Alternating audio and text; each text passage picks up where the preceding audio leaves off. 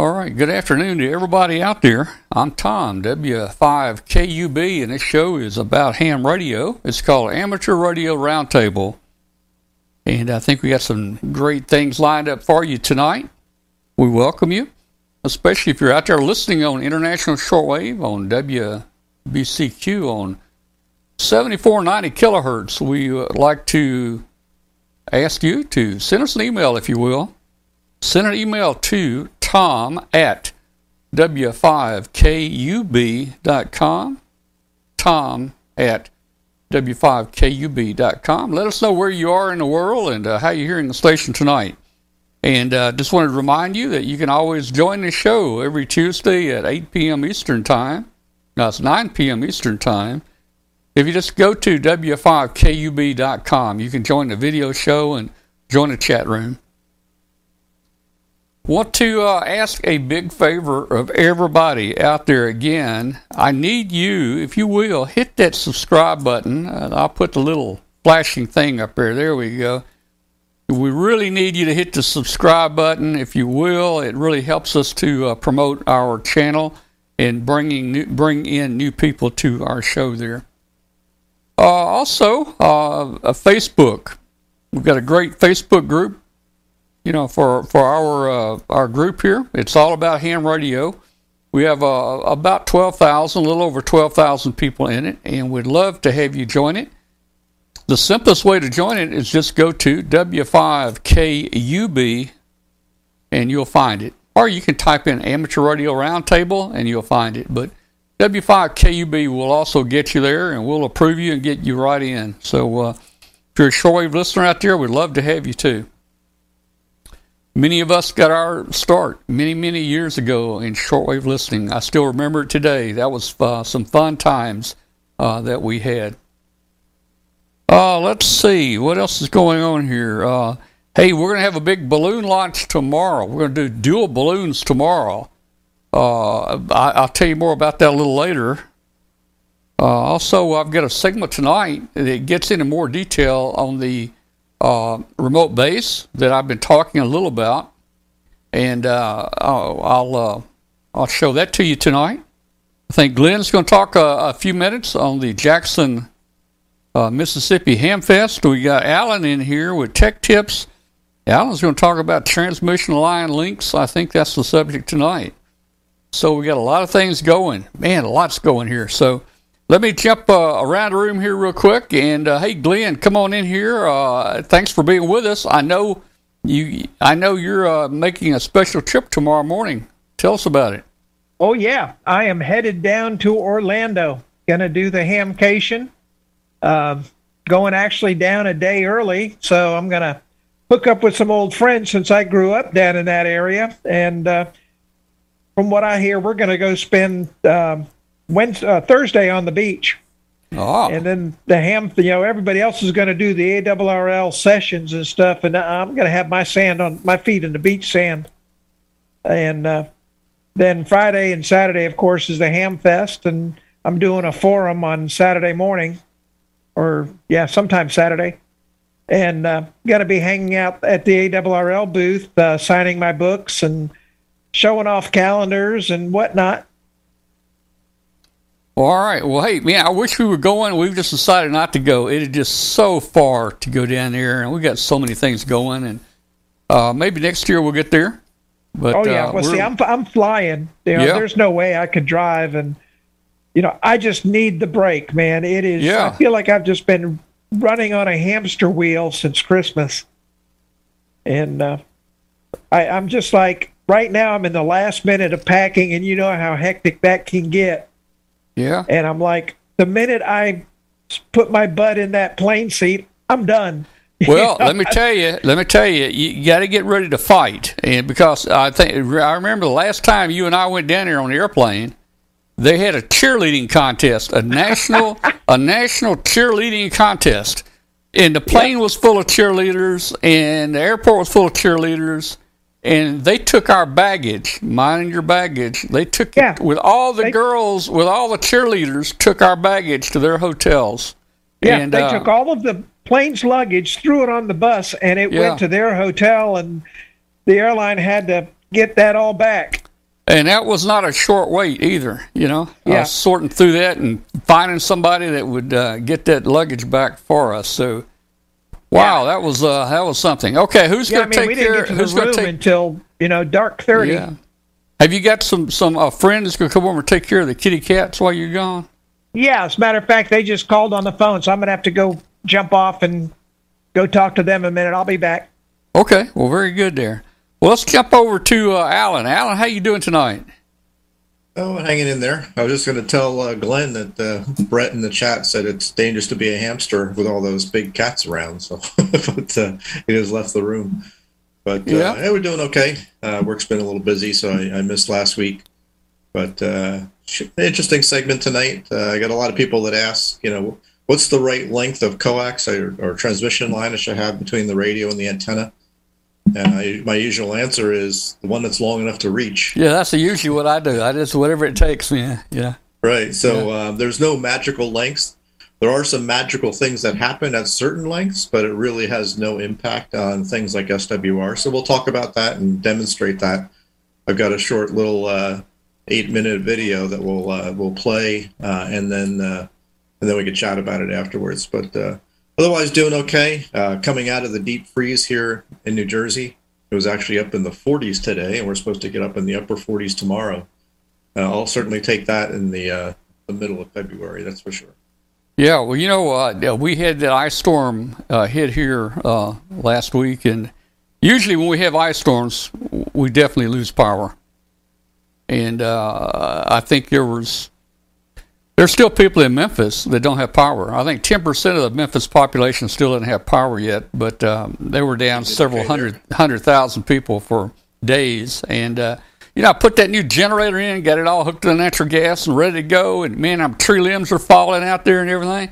But we never had to go on backup power. And I knew that was going to happen. Once I put that generator in, we will never have an outage again.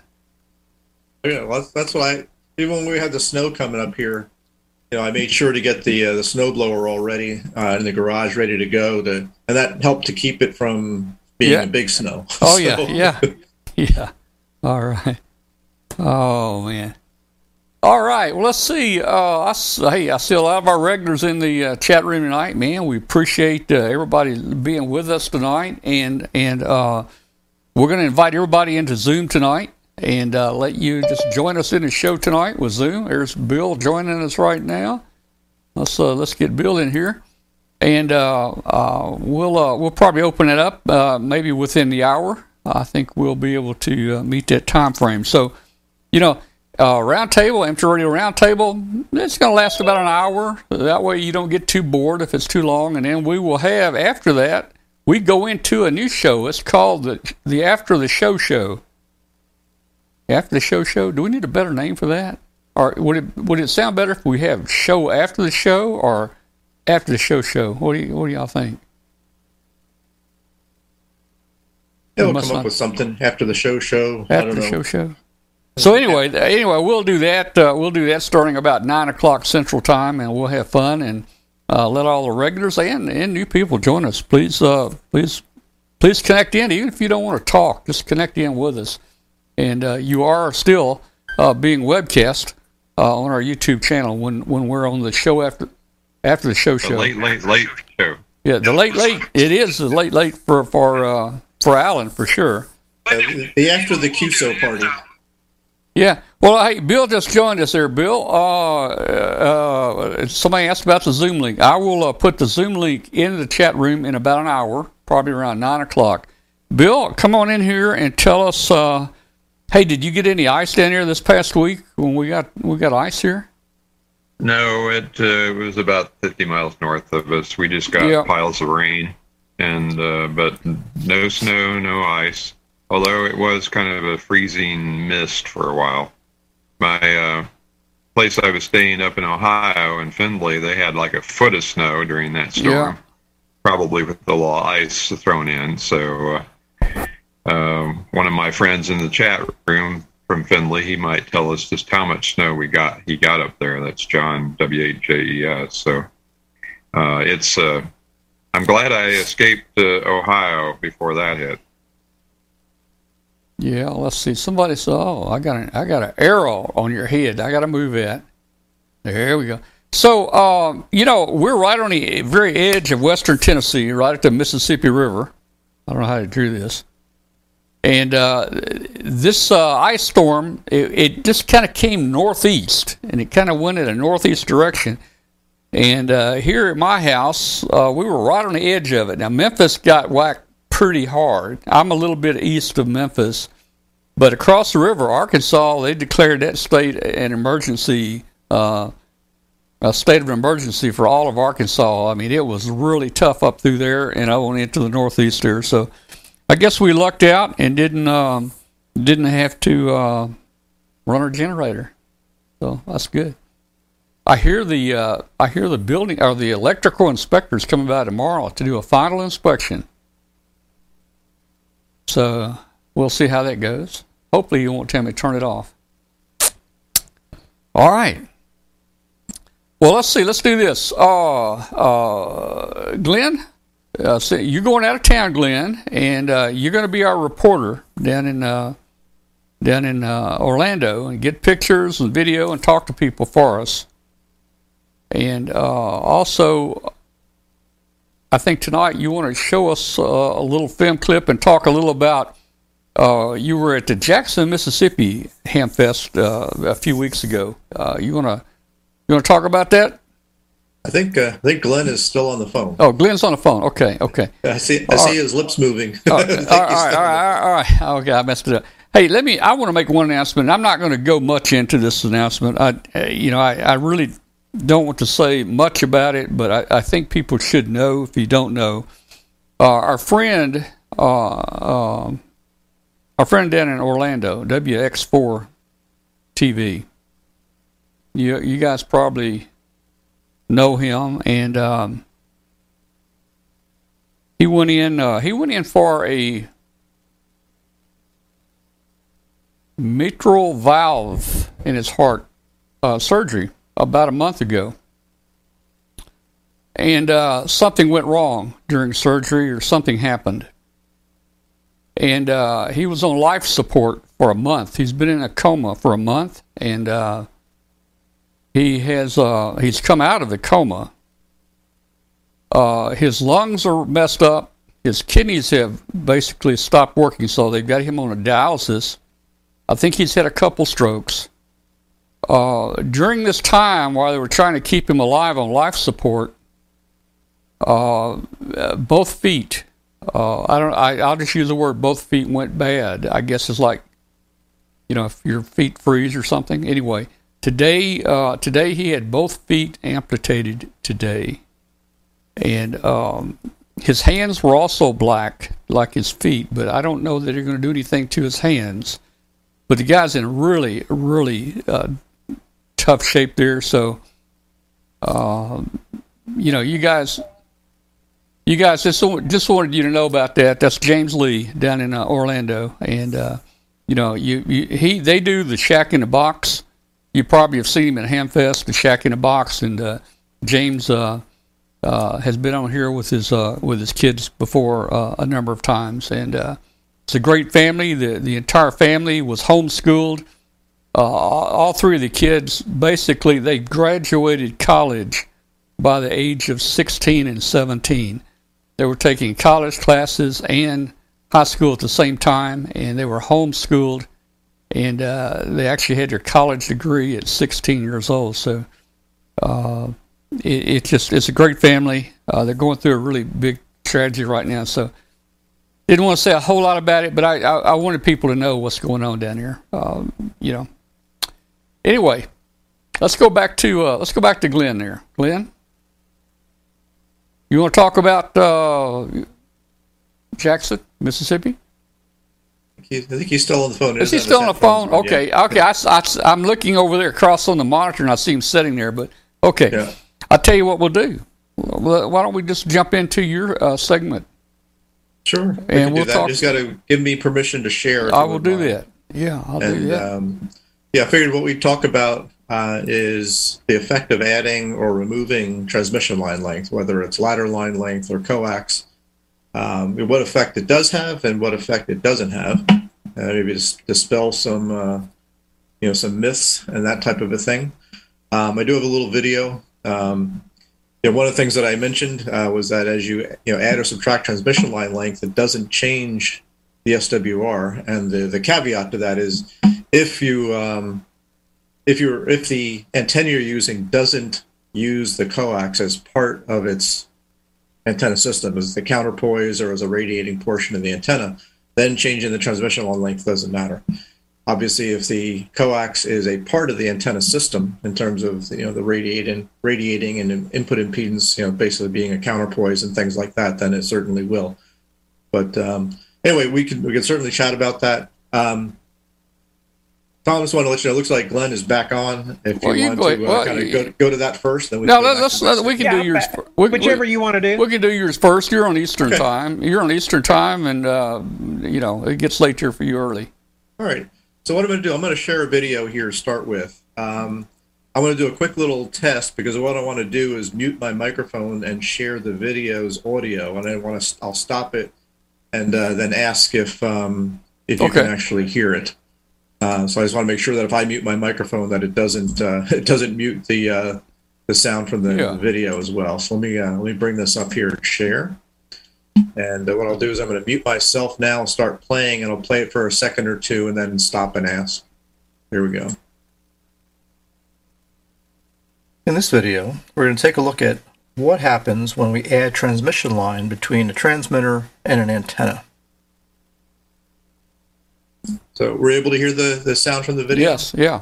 Okay, perfect. Okay, let me mute myself again so you don't get an echo, and here we go. I'll give you the answer very quickly, and then we'll actually go look at why, and actually go make some measurements and show it. But the quick three-part answer is that the SWR does not change as you add or subtract transmission line length between your transmitter and the antenna. And of course, this is assuming that the line is not part of the antenna. And many times that's not the case.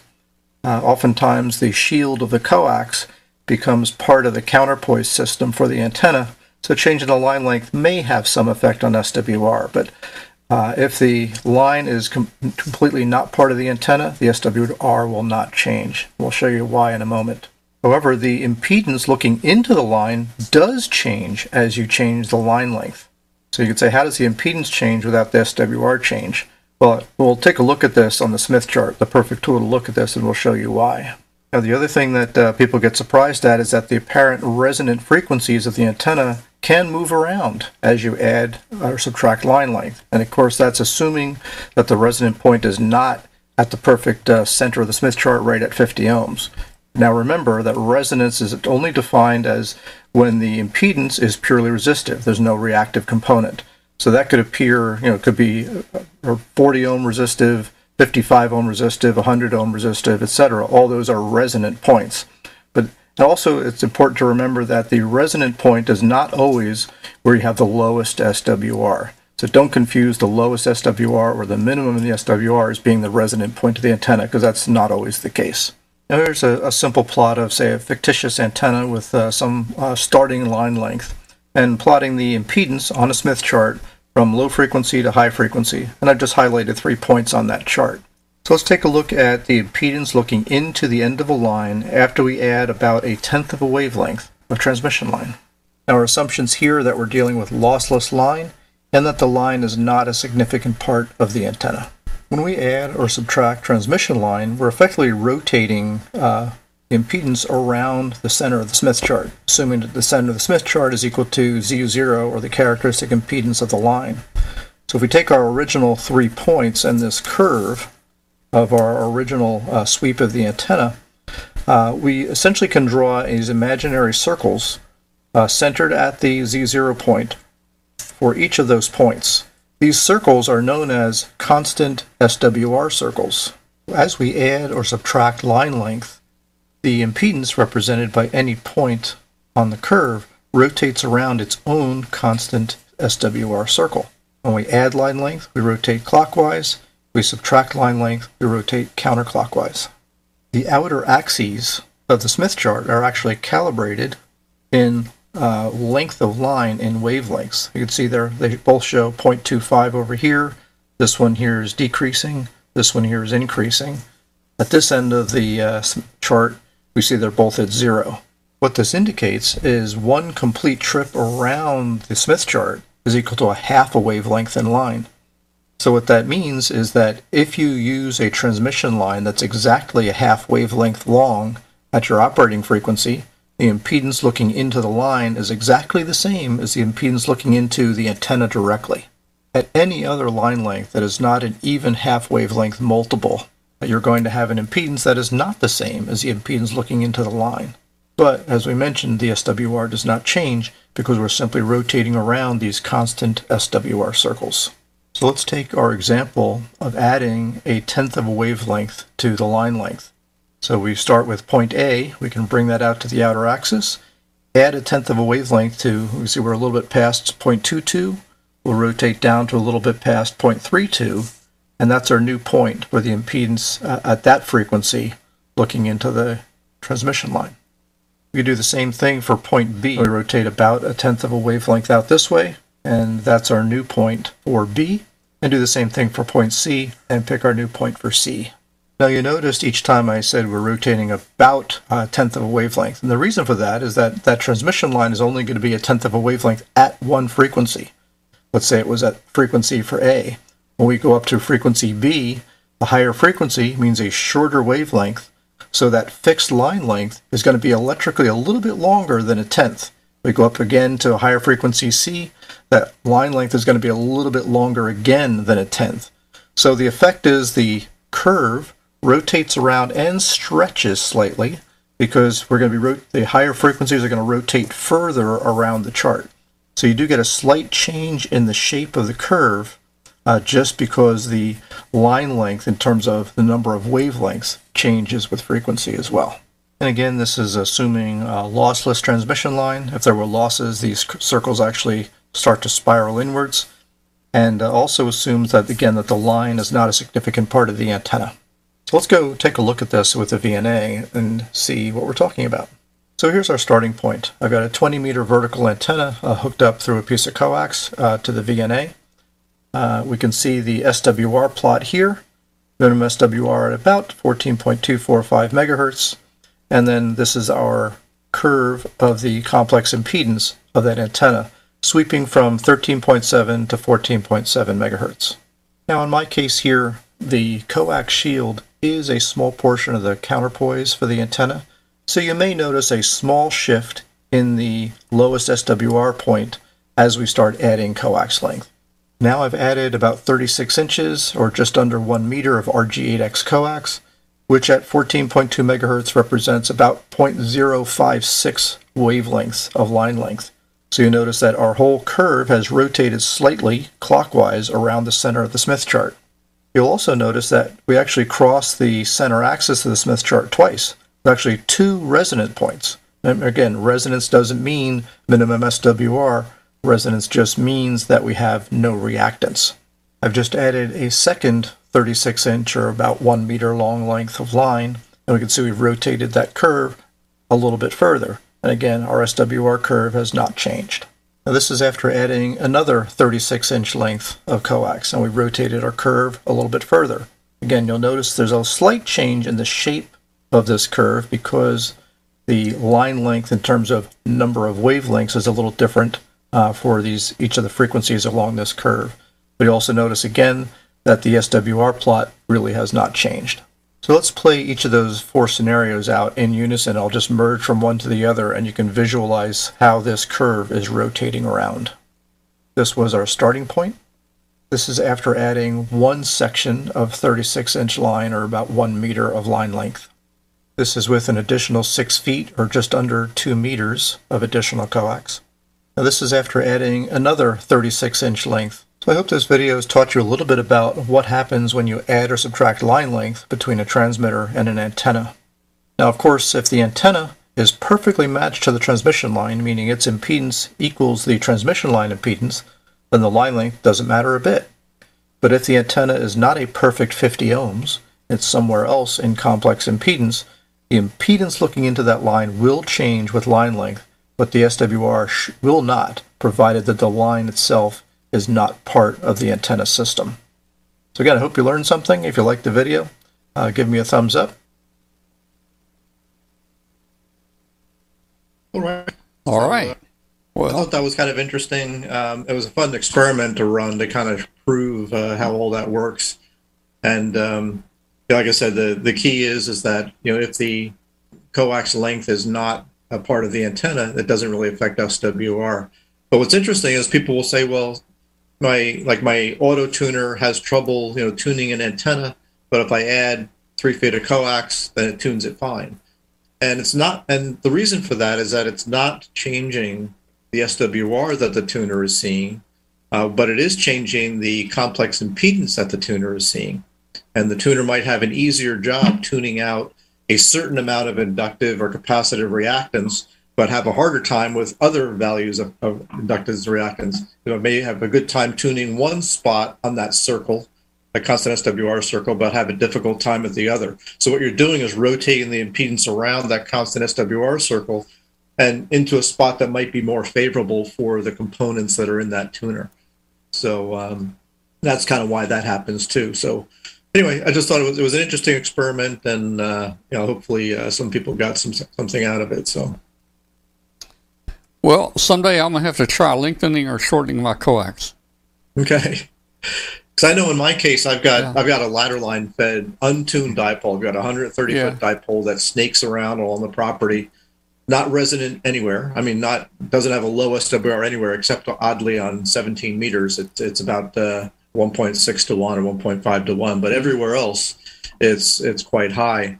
And there are a couple of bands where if I've got a little 2 or 3 foot section of ladder line that I insert in line, and it makes my auto tuner work better on that frequency, and I pull it out for other frequencies. Just again, for the same reason, it's rotating the impedance around to another point that is more favorable for the design of my tuner. So. All right. Well, thank you so much for that. And let's see if there's any questions in the chat room there. Anybody have any questions about Alan's segment there? And I still got to learn how to use that VNA, man. Yeah, you're so good with that VNA there. Yeah, I don't see any questions on there, so either everybody got it or... Now, here's one. All right. Yeah, go ahead. Yeah, go ahead, Glenn. Well, if you've got it, go ahead. Yeah, this says, so the question for those that are in the chat, if you're adding links to the coax, do the connectors make a change as well? Well, it's a good question. And for HF operating, which is what I do, the effect of connectors is pretty minimal. In my case, it's ladder line, so it's just little banana jacks. In the case of coax, if you've got decent quality connectors on your coax, you're going to get more, not going to get so much of an impedance bump as you are maybe just a little bit of loss, but it's pretty negligible at HF frequencies. So it really doesn't matter that much. Charlie is mentioning a discussion about Collins amplifiers and coax between the rig and the amplifier. Not sure how that plays into this discussion. That's really... Yeah, that shortens the length. The impedance of the amplifier is matched, then the length shouldn't matter. So, okay. But then again, if depending on what you're feeding that the 30L1 with, so you're feeding it from a 30S1. I'm assuming a 30S1 is a hybrid rig or maybe an all tube rig, and you're probably going to adjust the output tank circuit on that anyway. So that makes it a little bit less important for the input impedance of a 30L1 to be matched to 50 ohms.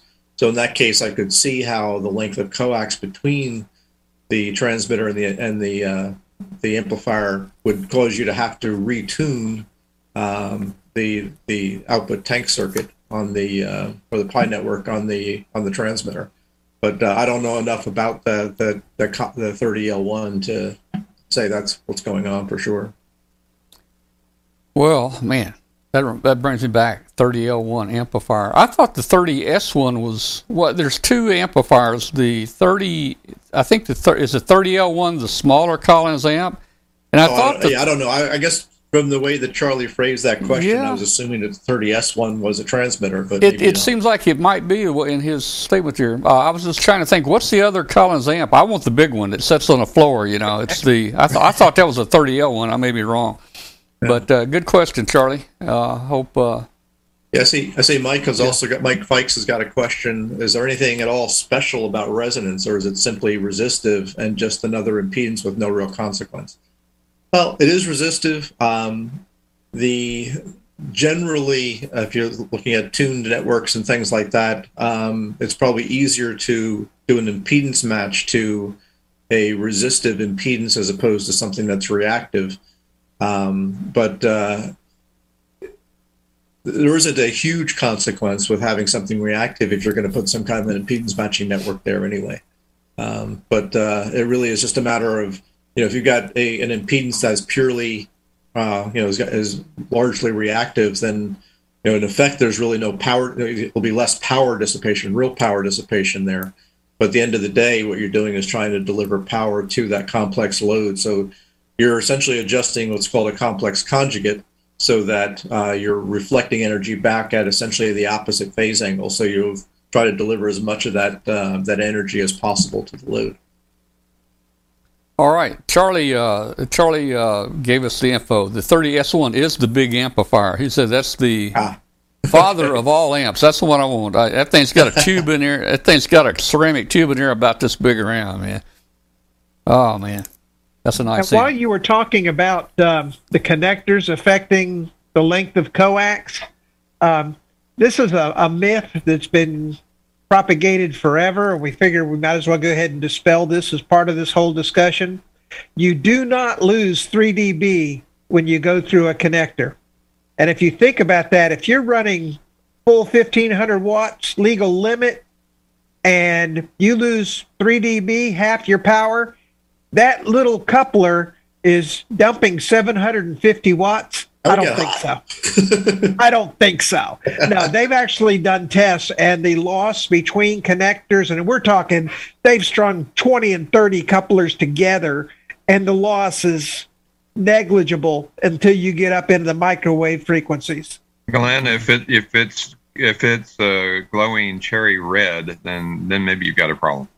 Well, what? No, because you remember the tubes always worked best when they were glowing blue on the plate. You knew you were getting out then. The connector is glowing red. Yeah, but no, that is a myth, and it's been propagated forever that every time you use a coupler, you lose 3 dB, and that's just not true. All right. Hey, thanks, Alan. Sure. Hopefully, we dispelled a couple of myths with that. Hey, Alan, you got antennas and connectors. I think we're going to have Hambot here with us next week. You've got some books or something to give away, don't you? Yeah, I got a couple of things that we'll try to give away next week. I've got a couple of ARRL books here. I've got a handbook. I might have got an antenna book and a couple of others here. Yeah. Hey, so the handbook and the antenna book are both nice books to have. Oh, yeah. So very cool. We'll be giving those away on the show here soon. Maybe we'll even throw in a Yaesu hat with it. Yeah. All right. I usually collect at these Hamfests. I collect so many hats. Kathy usually about every couple of years cleans the closets out and gives away nearly all my hats. I'll keep 8 or 10, but she'll give away maybe 40 or 50 hats. And I'm the other way around, man. I'll get one hat and I'll wear that thing until it literally falls off my head. Well, I could have an Icon baseball team and a Yaesu baseball team and, Gigaparts baseball team, but, oh, man. And I usually give them to people, a lot of people really enjoy getting them, Well, every year Yaesu comes out with a new hat to, give out. I always get mine at Dayton and or Huntsville. Yeah. Well, half the time I'm too busy to go get a hat. So the one I got here is from the radio conference from 2018, and brand new, never been worn. Yeah, I've got a few like that. Yeah, that's cool. All right, I tell you what, let's take just a quick, short 1 minute break or so, and we'll be right back. And Glenn, we're going to talk next about Jackson, Mississippi Hamfest, I think. Yeah. All right, we'll be back in a minute, guys.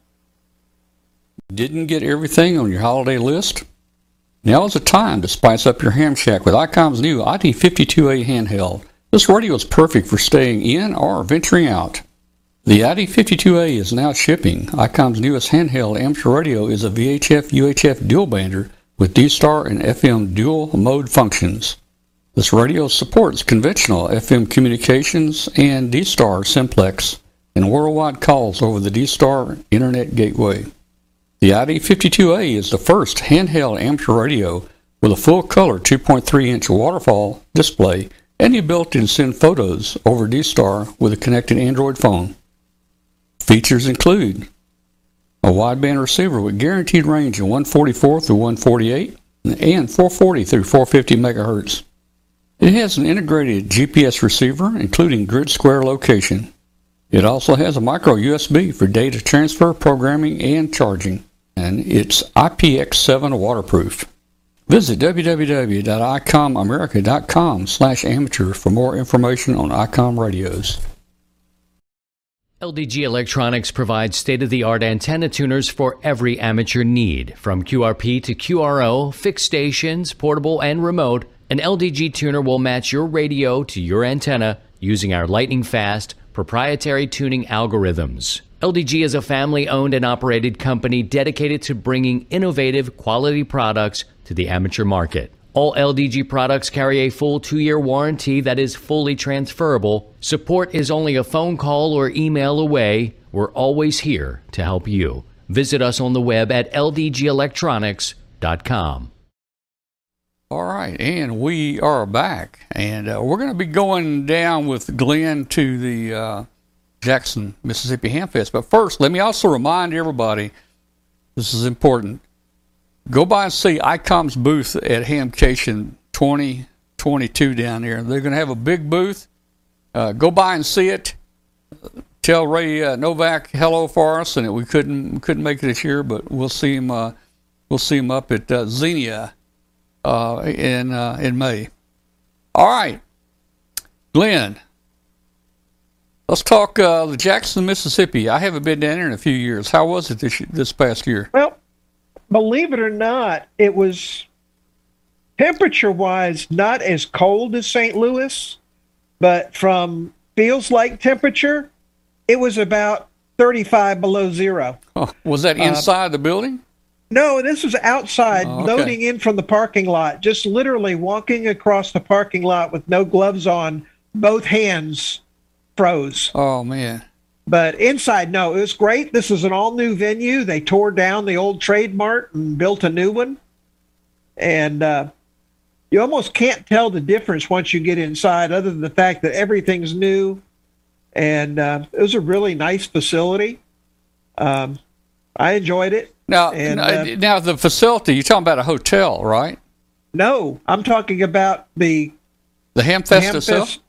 The Hamfest itself. Oh. Remember they had it at the Trade Mart down there? Yeah, it had two rooms kind of separated with a wall between them. Okay. They crushed that building and replaced it with a parking lot. Oh, okay. And now the Hamfest building, the Trade Mart, is adjoining the Coliseum that was across the parking lot. So now it's joined up to the Coliseum that's on there on the grounds. All right. Well, look, hey, I got your video you shot. You shot about 4 or 5 little short 45-second, 1-minute videos. I put them all together. So this is kind of a walk around, and you might recognize somebody. You might recognize a friend there, or somebody may see themselves. So I'm gonna go ahead and put that on, Glenn, and you can just talk over it and tell us what we're looking at there. All right. All right.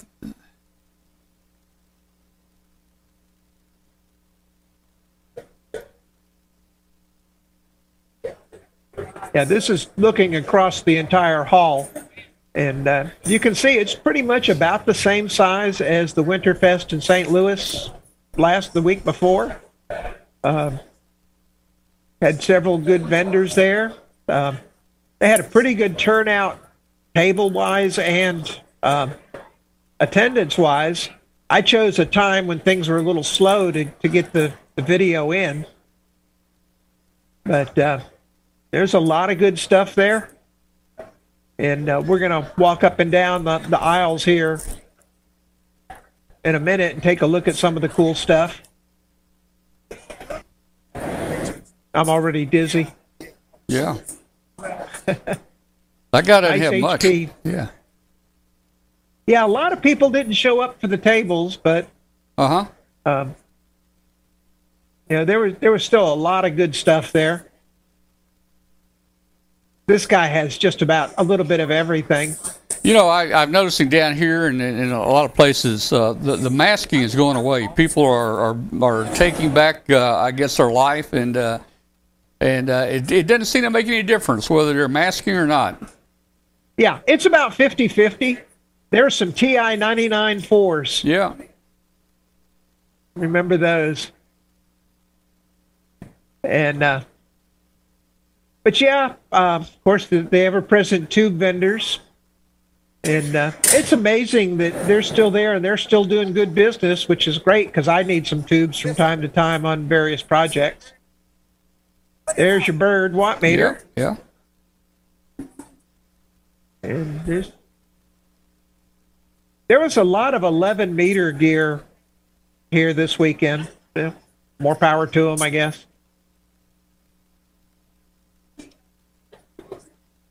You know, a lot of good junk, a lot of old Radio Shack bits and pieces.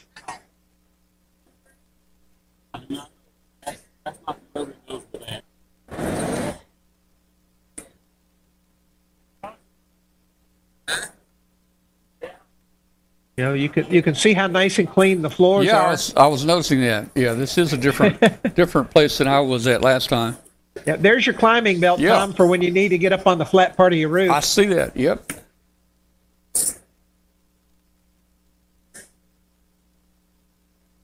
But like I say, to me, it's just fun getting out and about and meeting friends and just relaxing for a day. Just, you know, in my case, I was sitting at the table most of the day. So, you know, I was off my feet, just chilling and relaxing and talking with folks and not in any kind of a hurry at all.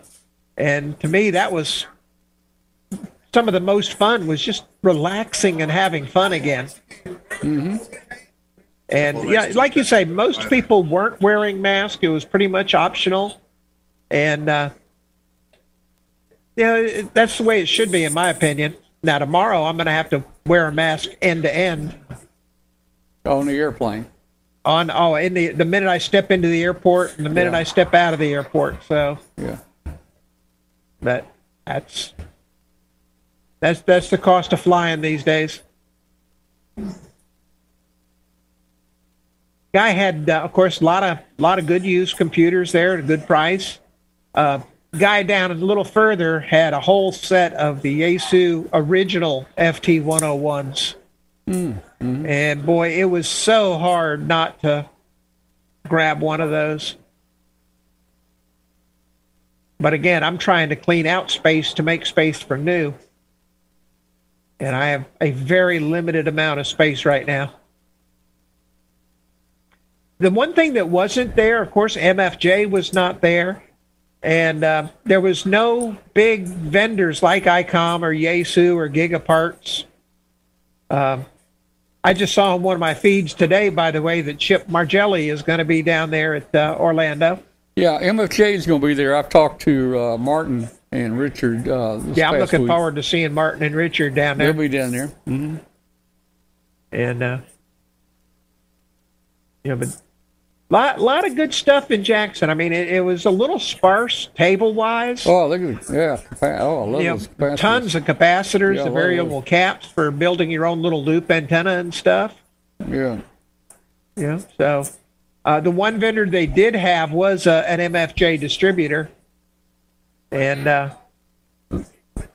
so it was, they had a lot of good stuff. Now, this is the jewelry. And I need to find that person's card because you have some still shots in a minute. But we've got some still shots of this jewelry, and it's just absolutely amazing what this lady has done. In what, electronic parts? She takes electronic parts and turns them into jewelry. And we're talking the old double on Tuesday. Double EPROMs and stuff. Oh, yeah, people were trying to charge me for taking their pictures. We see how far that went. One guy got mad at me one time. He told me he was in the witness protection program. Man, I told him not for long.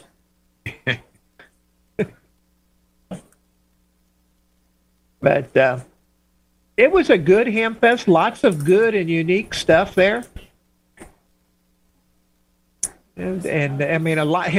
Simply put, there was a lot of new junk that I hadn't seen before in the Jackson Ham Fest. And some Collins gear, and I think this guy right around the corner is the one that had the Yaesu on our left. That was as we come around this corner. Yeah, there it is. Yeah, I'll sit here. Nice. Got a pair of them. There's the 101 double E. It's a chrome plated case. Yeah, absolutely gorgeous looking radio. Oh, SB amplifier. There's your old Heathkit SB. Yeah. Your rotators, of course. Just all kinds of good stuff. Oh, yeah.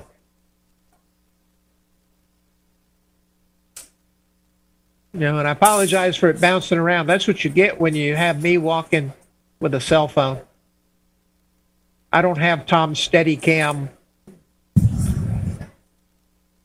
way to do it. Now, Orlando, man, that's going to be totally different because Orlando is huge. It's going to be packed, too, inside. Yeah. Yeah. And the swamp area, though, and the weather is supposed to be perfect. It was raining today. The rain is supposed to stop tomorrow morning. And from there on out, it's going to be nice and sunny. The temperatures in the day are going to be in the 60s and 70s. So it's just going to be absolutely perfect weather for the Ham Fest this weekend. And there's the sign guy with all of his cool stuff. Mm-hmm.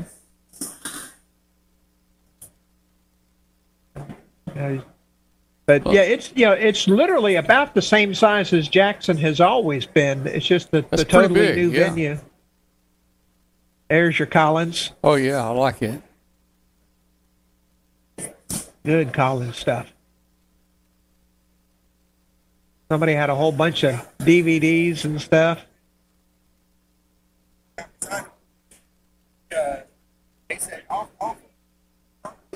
Yeah,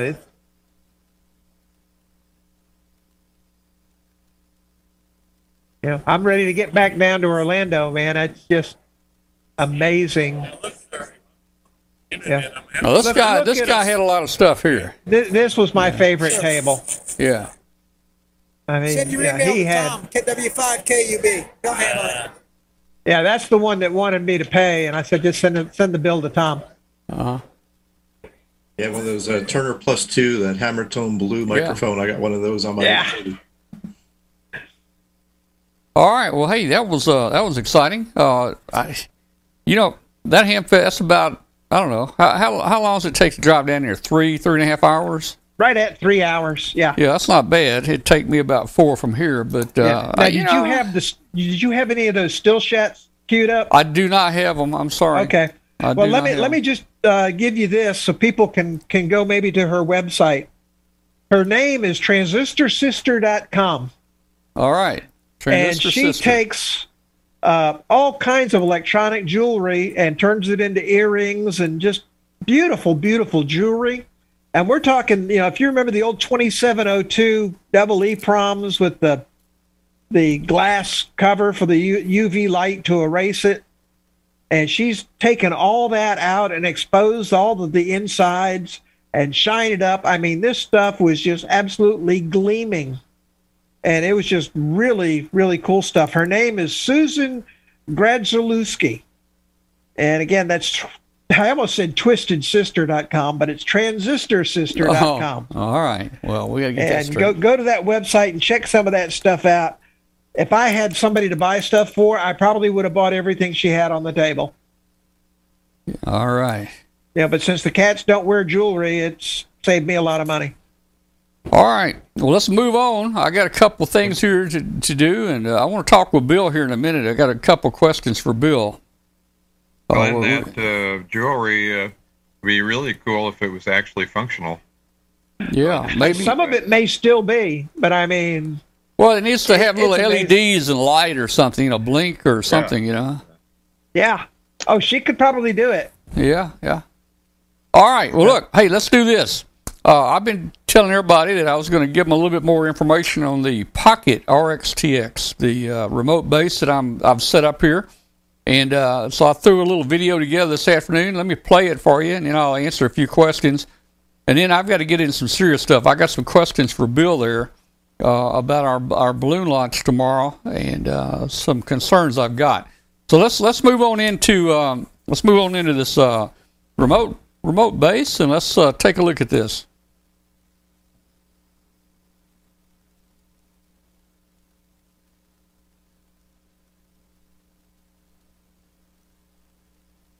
Hey, I'm Tom, W5KUB, and have you ever wanted to have all your ham shack equipment in your car or truck, or maybe at your vacation home or on vacation somewhere? Well, we all know that's impossible. I've got, 1,000 wires back there, and somehow they always get so tangled, it takes me hours to untangle them. But I've got a solution for you. We can, for free, do a remote base of a radio. And I have dedicated one radio just to a remote base. Or you could use any radio. Let's go over and look at it.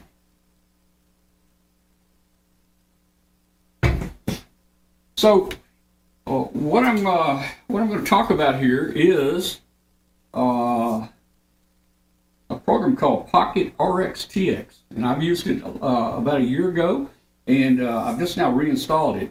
And I'm going to keep it for my remote base. This application was built by Dan Toma, Y03 GGX, a friend of mine in Romania.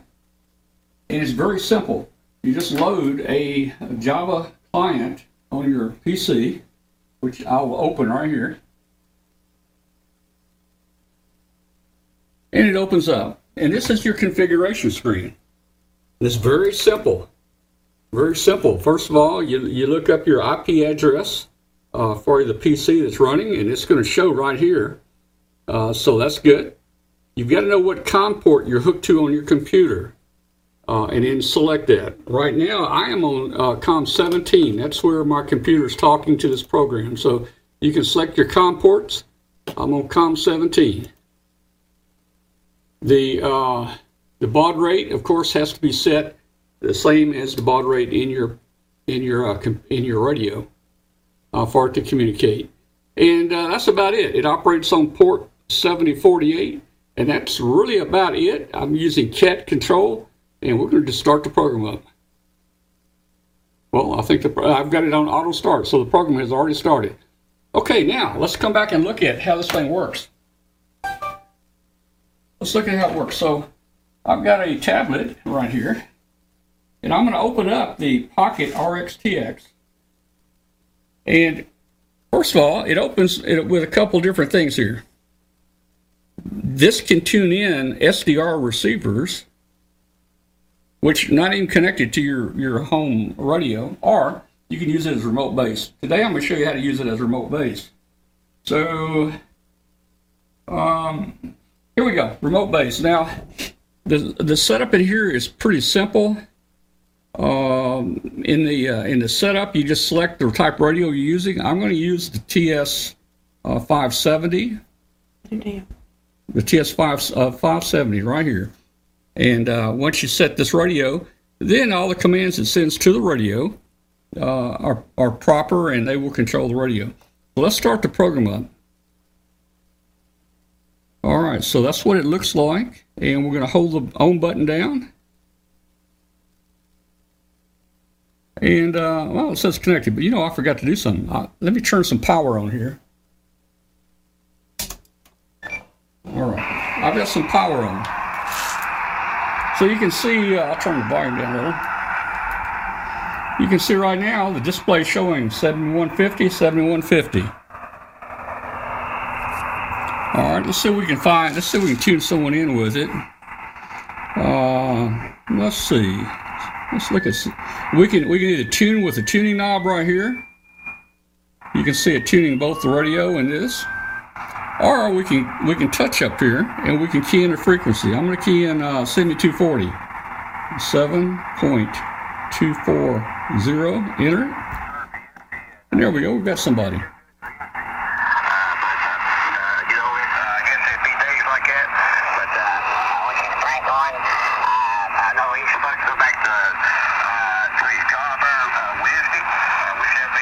So we got somebody on 7240. Let's look at 7250. I think there was somebody up on 7250 a minute ago. Oh, there's somebody there.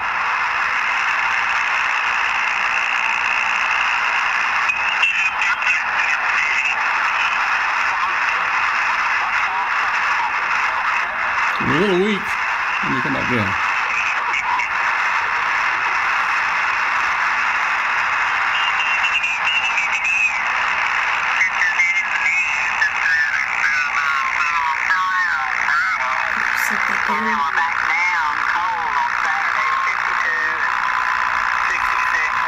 So very simple. You've got a few controls here. For instance, you control the mode right now. We're in lower sideband. We're in lower sideband, so you can just select upper sideband, lower sideband. Since we're on 40 meters, we'll select upper sideband. You can tune your antenna tuner in your radio, turn your attenuation on, noise blinkers. You can do all sorts of things with it. If you want to change bands, it's pretty simple. We hit band. And we're going to select, say, 20 meters. And let's go to 14208.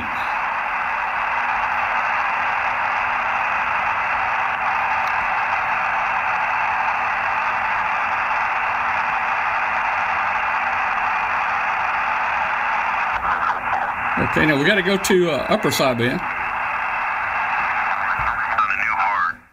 There we go. And they did a video on him. He said 16 heart attacks. 16 times he died. And they recovered really good. One guy, I guess it was in Switzerland or someplace. He went to school. He went to college with Kim Jong-un.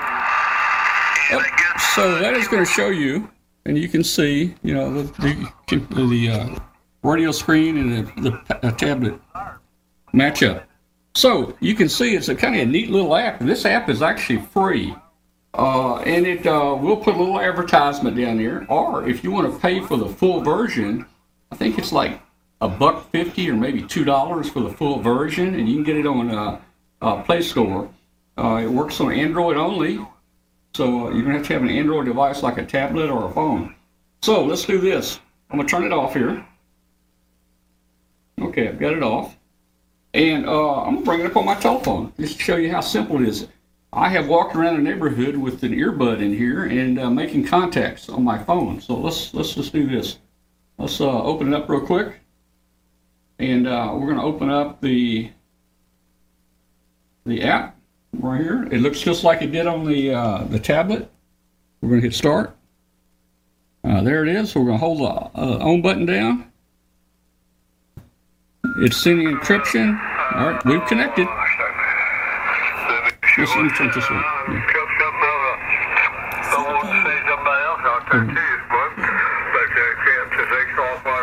Everything works the same.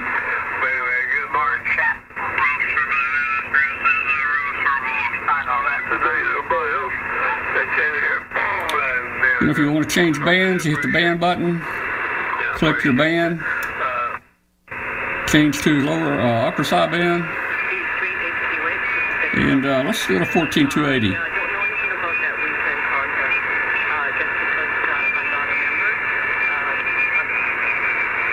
Okay, did you hear anybody there? Let's see.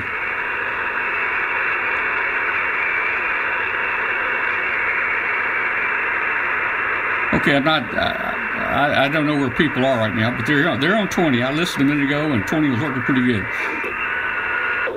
Here we go. If he did, he wouldn't know he did. Good thing we got rid of them because now look how well we are. 14208, 14208. Things are beautiful. Now, the interesting thing is, let me get off frequency a little. All right, I'm going to transmit. When I hit the transmit button, if I hit the transmit button, you'll notice the Java applet up here. It's going to change colors. Watch. I'm going to hit the push to talk. So each time I hit the push to talk here, it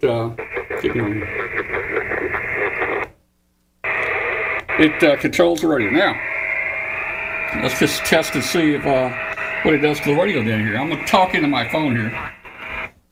Test 1 2 3 4 1 2 3 4. See, you can zoom in right there. Test 1 2 3 4 1 2 3 4. Okay, so let me ID. This is Whiskey 5 Kilo Uniform Bravo testing. Okay, so that's pretty much it in a nutshell. So let me turn it off. It's off. Now, you notice my power supply and the radio are still on, right? Now, you don't want to leave that on day and night forever, and especially if you're away from home and the antenna's connected. If you have a lightning storm nearby, just with surge, you come down the antenna and wipe the radio out.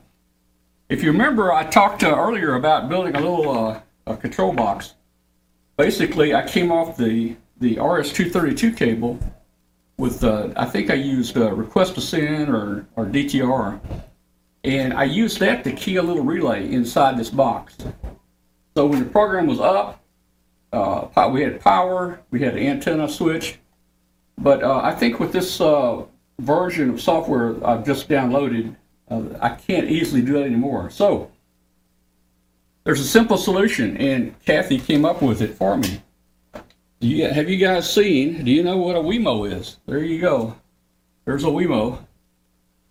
These things are running, how much they run, Kathy? $15? Maybe $15, $20. But it's just a Wemo, and it's a Wi-Fi control switch. So I have one right here. I have it here, and I have my power supply plugged into it. So I'm going to go to my phone. I'm going to go to my phone here, and I'm going to just bring the Wemo app up. So there's my Wemo app right there. And if you'll notice, watch the radio here. Right now I'm on Wi-Fi. I'm gonna turn the power supply off. It turned the radio off. It turned the power supply off. Let's turn it back on. That's all it takes to turn your radio back on and off. And so I will plug this box into the Wemo, and the Wemo then will turn power on or off to the receptacle. And this receptacle will power the power supply. And then in addition, I will bring the antenna in here and out of here to the radio, and the other part of the relay will be grounded. So when the power is off, the relay disconnects the antenna from the radio and grounds the antenna. This is just you can use any kind of relay for HF, the little two wiper relay, or just about any relay you can use. This is actually a coaxial relay that came out of an old VHF radio, I think, and it was 12 volts. So I put a little 12 volt wall wart transformer in here. It's on the AC, and it's hooked to this relay. So when I turn power on with the Wemo, it puts power here, it puts power on the relay, and it switches the antenna, it switches the radio on. And that's about it. So I'll post the links to this, but if you just do a search for Pocket RX-TX, you'll find it. Oh, let me say I'm using version 3. There is a Java client out there called JAREC version 4 right here. Now, it is only compatible with the Pocket RX-TX version 3. Now, you can run this in the version 3 compatibility mode, but I just decided to just use the version 3 Java here. So that's about it. Hope I brought some interesting points to you, and if you have any questions, be glad to answer them. Thanks. All right, so that's kind of, I just wanted to see. Oh, wait a minute, let me stop it. We can't have that. I just wanted to see kind of what it's doing, and I'm putting this thing back together. I've tried mobile in my truck. I get all kinds of noise. You got to have a big antenna on there, and then even when you have a big antenna, you're driving down the road and your antenna is like 8 foot tall. Well, this way, I can drive down the road and I can have an antenna up 60 feet in the air. You know, a full antenna. You know, a Delta loop, whatever I want.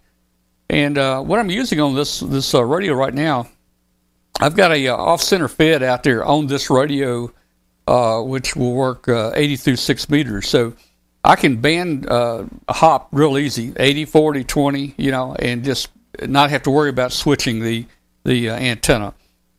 Someone asked about, don't I need a metal box? That relay is a self-contained coaxial relay. It's all metal from the antenna connection to the other two ports, and I ground one of the other ports there it just grounds into it. It's kind of a safety precaution. If you get a direct hit, it's going to go through any kind of relay, believe me, if you get a direct hit. But let's say you get a hit in your neighbor's yard or down the street and you get a big lightning surge. With that antenna disconnected and grounded, it's going to protect your radio. So that's one of the things. Now, it's a little bit more work to make it work from outside on the internet. You can easily make it work on your internal LAN. But you've got to realize, I don't know how much people have various levels of skills on LAN, but you got your internal LAN addresses, which are usually something like 192.168 or 10.0 or something like that, and your ISP gives you one public IP address. So to get to it from outside, you got to do a little bit of extra work. I run a service called NoIP, and NoIP can run a little client on any PC in your house. And what it does, anytime your ISP changes the IP address for your house, this thing will update the NoIP address. So I have a NoIP address, and you can request different addresses. It's very cheap. There's a free version, or you can pay a little bit for a paid version, and you get something like your call letters .noip.com, and so if you're out traveling, you just go to w5kub.noip.com, and it's going to take me right to that machine right there where my remote base is. Now, you got to do one other thing. This is using port 7048, so you got to go into your router and you got to set up port forwarding, and you might need a little help with that. I'm sure there's people here that can help you with that. But you get the IP address of the PC that is running your remote base, and you set up port forwarding. You forward port 7048 to that IP address. So anytime my Pocket RxTX outside tries to come in, it comes into public address. It always knows my public address.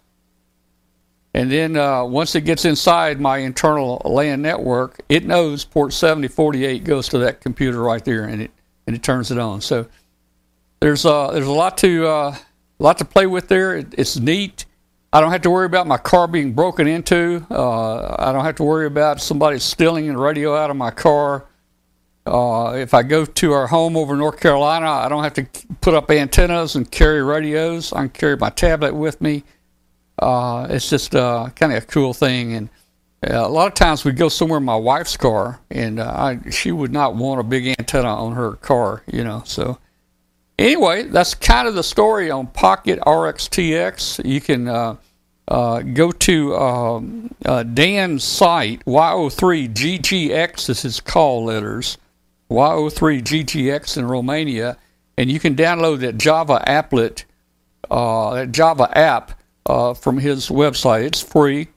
And then you can go on Play Store or your Android store, and you can download the Pocket RxTX program. Again, there's a free one. If you want the pro version, it's about $1.50 or $2 at the max if you want the pro version. So that's kind of where we are with that. Let's see. What else were you going to talk about? Okay. Well, hey, we're running just a little bit late for the regular show. The show after show will start in a few minutes. But I tell you what, I'm going to go ahead and post the Zoom link in the chat room where people can start attending. And I want to bring Bill Brown in. I got some questions for Bill, and I've got some questions and concerns about a launch tomorrow. There's a Zoom link. If you guys want to click on that, you can join us and be part of the show. And we'd love to have you just come in and join us here. All right. I got to go walk the dog and then an early day at work tomorrow. So, okay. Good to see everybody tonight, and we'll hopefully see you next week. Well, very good, Alan. And I'm trying to get them out. There we go. Okay. Good night, and thank you so much for being with us tonight. We'll see you next week. I also wanted to mention, unless you mentioned it at the beginning of the show, Tom, that Bob Reninga, WB4APR, Mr. APRS, has passed away. Oh, man, I did not know they have that news. Thanks for sharing that. Wow, I signed books with him at the last Dayton Ham Fest. Yep, I last saw him at the last Dayton Ham Fest, and apparently he's been battling cancer and also COVID. So he just passed away yesterday, from what I just got from the AMSAT news service, and from a friend of mine that talked to his daughter. And that's pretty sad because it is. He's a true pioneer. He has done a lot for ham radio, and particularly the modes that we're running now, where we need that weak signal. It's amazing how it works. All right, so let's see. I think we got somebody in the waiting room. Let me look. Yeah, we got somebody in the waiting room. If I don't get you right off, I will get you in here. Hey, Bill, I got a question for you. Build up 2 trackers. We're going to have 2 launches tomorrow. We're going to launch an SBS balloon, and we're going to launch a dual Chinese balloon. Bill, I think one of my trackers is acting up a little bit. I am getting decodes. I'm getting both telemetry signals. I am, but it's kind of hit and miss. In between, there's 3 or 4 times I might miss a data, well, maybe the second data transmission or something. Now, Bill, I am seeing, and I don't have an antenna on my Whisper receiver here because I'm receiving the trackers that are here in my shack or outside. Bill, I'm seeing a GD2 RRK reporting, and I don't know what that is, and it's in FA. It's in FA 55. Now, I'm Echo Mike 55. That's usually just a garbage call that sometimes gets through. It can be anything, but if it's a real weird call with a real out there grid square, then it's just random noise that got decoded. And I'm missing some stuff, but I've got to take the chance. I'm ready. We're all set for this launch tomorrow, and sometimes what you see, if you have a time correction clock service like I use Dimension 4 on older PCs, and every 10 minutes it resets your clock to make it accurate. And now Windows 10 now has a service that updates as well in the background. It's kind of hard to get to. It's several layers deep, but if you click on the time and click a few clicks and find the internet time, then you can set it manually, or you can set it up automatically. But whenever it does that correction, if it happens to be in that one time stamp time window for your telemetry call or your regular call, and it happens to adjust the time during that, WSJT-X doesn't like it, and it will not report. Well, I'm glad to hear that other people have kind of seen that. I don't know. I still... the older WSPR program, the original one, which I also use, It doesn't have that issue. Okay. All right. So I had difficulty running both trackers since they're, in the same time slot, basically. I mean, both of them here, it's kind of like I've got a certain bandpass on my receiver, and if both of them are hammering it, whoever's the strongest is going to win out. How far apart are they? Maybe 80 cycles apart? They're 100 hertz apart, which is quite a bit of a distance. You can actually be about 4 hertz apart and still get 2 to decode.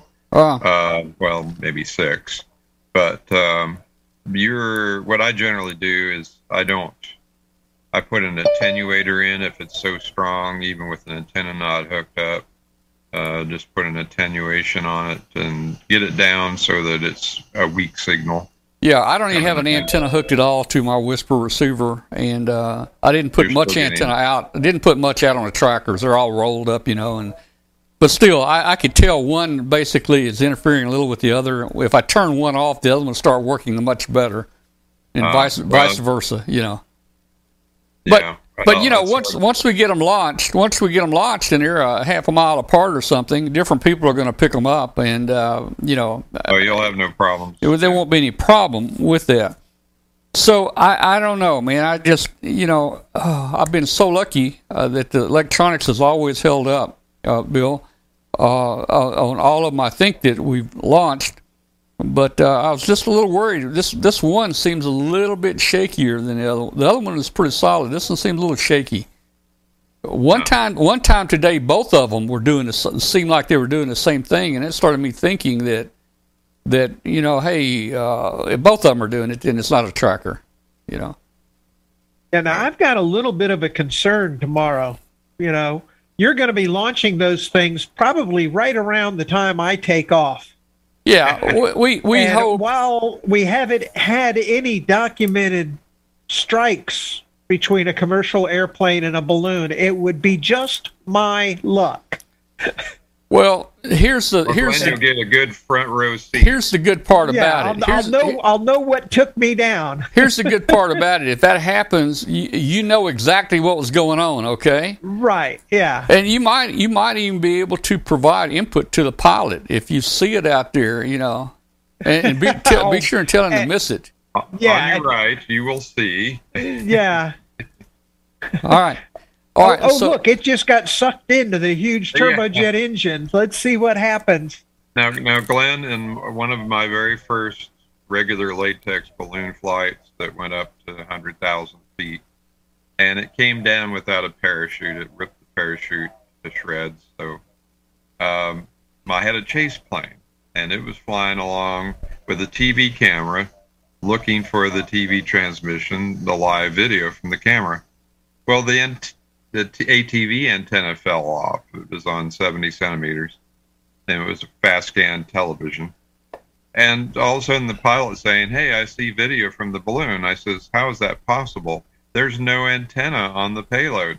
It got ripped off right at balloon burst." And he says, "It's getting stronger. I see a lake and some houses. Hey, I'm flying over that very lake. I see an airplane wing." And it went whoosh. He was seeing it because he didn't need an antenna because it was only 50 feet away from him. Well, Bill, we had a chase plane when we did a high altitude balloon here back months ago, and they never saw it. Man, they were right. That thing must have come down right beside them. They never saw it. Well, my friends definitely saw it. They saw it whoosh right by the right wing, and it was coming down pretty fast because it didn't have a parachute. It ended up on. And I had a friend with a helicopter that landed and picked it up. Well, Bill, Magnum PI's old helicopter from the Magnum PI show. Oh, okay. So, Bill, I am seeing right now, every 10 minutes, the last 6 decodes. I'm getting the W5 KUB, but the last 6 over there have been GD2 something. How serious does that sound? Is that on both trackers? No. Well, I'm not running but just one right now. Which one is having the issue? Well, this would be the one that I was going to put on the SBS balloon, a 106. 106? Yeah. And it's consistently giving you this GDQ. Pretty consistent. The last, probably the last 40 to 60 minutes, I'm seeing that GD2, and I am seeing the W5 KUB, but I'm not seeing the QX7 right now. So I don't know. What is it? Is it always the same call sign? GD whatever. Let me look and see what I'm seeing here. GD2 RRK, yeah, always the same. GD2 RRK. Now I do see above some QE7s and QA7s, but so this GDQ RRK, what's the grid square? Is the grid square always the same too? Yeah, the grid square is FA55. FA55? Wait a minute. Yeah, FA55. And see, that concerns me because I'm in FE. I mean, I'm in I'm in DB 55. I'm in DB 55. Right. So or Echo Mike. I'm in Echo Mike 55 DB. So what are they sending? I'm in Echo Mike 55. They're sending FA55. Oh, okay. What it probably is you're picking up the advanced communications from the alien invasion. Oh boy. So well, but you might be able to protect the world with your launches. Well, I'm afraid I'm gonna have to take a chance and launch it because I've got this thing all packaged up and glued in. Well, as long as it's giving you the W5 KUB and your regular, it's giving you EM55 on the first transmission, right? Yeah, it is. Well, we'll know where it is, but just to we just won't know to a real exact spot. I mean, yeah, we will know. Okay. Now, but that won't plot on the APRS, will it? That wouldn't plot on. So. Huh? I can modify the Python to do that if it really does have a problem. Well, we may have trouble. We may have to do something like that. So, all right. I may need your help. I may need your help tomorrow. We'll see how it goes tomorrow. But we hope to launch about 9 o'clock in the morning. We're going to launch 2 balloons, guys. This ought to be a fun day. If everything goes right, we're going to launch 2 balloons. We're going to launch an SBS balloon. That's your high-end, high-dollar balloon that's supposed to fly about 42,000 feet. That's where it's going to float. And at the same time, we're going to launch 2 36-inch Chinese balloons that are put together. And they're going to fly roughly 30,000 feet. So we're going to launch them both at the same time. The problem is, at different wind levels, the wind goes different directions. So I would imagine pretty soon, the first little while, 30 minutes or so, I mean, these guys are going to take off and start going different directions. I was hoping they would fly together for a while. Great. So now I have 2 shots to hit. You got 2 shots. One, we're going to fly back probably toward the airport, and one away from the airport, okay? So I was hoping it's going to be fun trying to watch these 2, and hopefully if everything works right over the next days and they stay up here, maybe they will come back close together again, or one catch up with the other, or they'll fly together like a wingman. But I think in the first hour or 2 they're going to separate pretty good. So Glenn, when you do your Arduino drones with the dart on the end, the dart tip, you're going to have to program to go in 2 different directions. Yeah. Well, if I do this, I'm going to build me a rocket launcher, kind of like the Russian Hind helicopter. Multiple launchers, multiple missiles, multiple directions. And I just saw a picture today that one of the fighter jets now has a missile that shoots backwards. Really? Well, to take out anything behind. So yeah, I'm gonna have to do an Arduino powered missile launcher. Well, I just saw, and I don't know if we talked about this or not, but it was in the news. FedEx has asked for permission now to install laser missile protection systems. And you know why they're doing that? Why is it? Because of you and your balloons. Oh, really? Well, maybe they got so. some way to take them down. Maybe so. This is what's been happening when you cross 43,000 feet. You're in the FedEx airspace. Well, look, hey, here at my house, FedEx comes in at 10,000 feet. Okay, actually, they're probably less than that here at my house. They're probably 6,000 or 4,000. I know it. They're the same way here. Yeah, they're under 10. They're under 10. So we're going to get it above 10,000 feet, and we'll be out of the Memphis Class A airspace real quick. Go ahead, Charlie. What did you say, Charlie? Anyhow, it's better for them to drift away, because if they fly both together in front of your plane tomorrow, one will go into one engine and the other one into the other engine. Yeah. Well, and I'm flying out on an A321, so it's only got 2 engines. So Tom will get them both and put me down. You know, maybe I need to fire up APRS on my laptop or something so you can track me. Yeah. Well, we're going to gas up. We're going to start gassing up about 8 o'clock in the morning. It's going to take us a little extra time because we've got 3 balloons we're going to fill up. 2 will be attached together, 1 separate. Once we get those gassed up and the weight's right and the amount of gas in there, we will then throw all those big hydrogen balloons in the back of my truck. See, Glenn, hey, we may not even make it to the launch site. You may not have to worry, man. Well, I'm not going to tell the pilot to wait on you, okay? We're rolling at 9:45. Are you? Okay. Well, and I'm going to tell him to hurry. Well, 9:45 has been a launch time for us. We're trying to get a little bit earlier this time, and I've got some help coming over. And so it's going to take, with 2 launches, it's going to take 6 to 8 hands to do everything. All I know is I'm going to be in the reasonably warm weather tomorrow, and I'm going to be on the beach on Thursday. All right. Well, why don't you have a good time down here? And you're our reporter. I need this break. All right.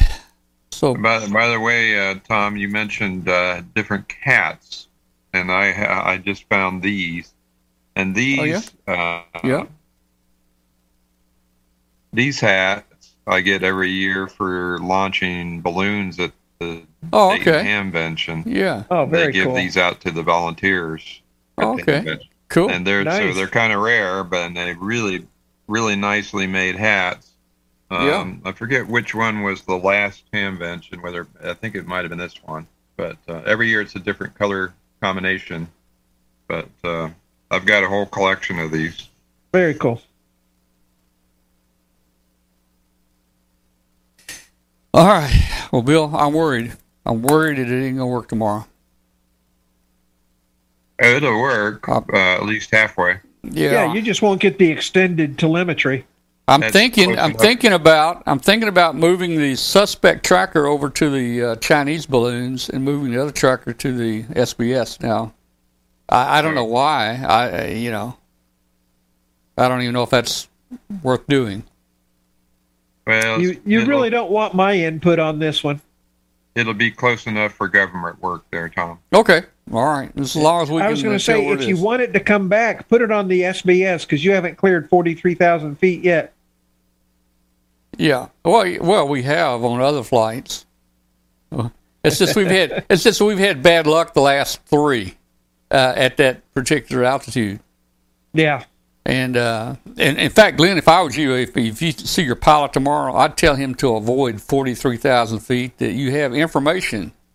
Yeah. You have scientific information that tells him that that's not a good place to be. Well, I got really bad news for you. I'm going to be knee-deep into a handful of CQ magazines that Rich sent me the PDF for. So I'm not even going to be looking out the window. I have a whole pile of them I got in my barn in Ohio. So if you want the paper copies, I can pick you up. I got rid of probably several hundred big stacks of CQ and QST a while back. And I just looked in my closet this week. I've got stacks of them on the floor in there in my closet, man. I thought I got rid of all of them.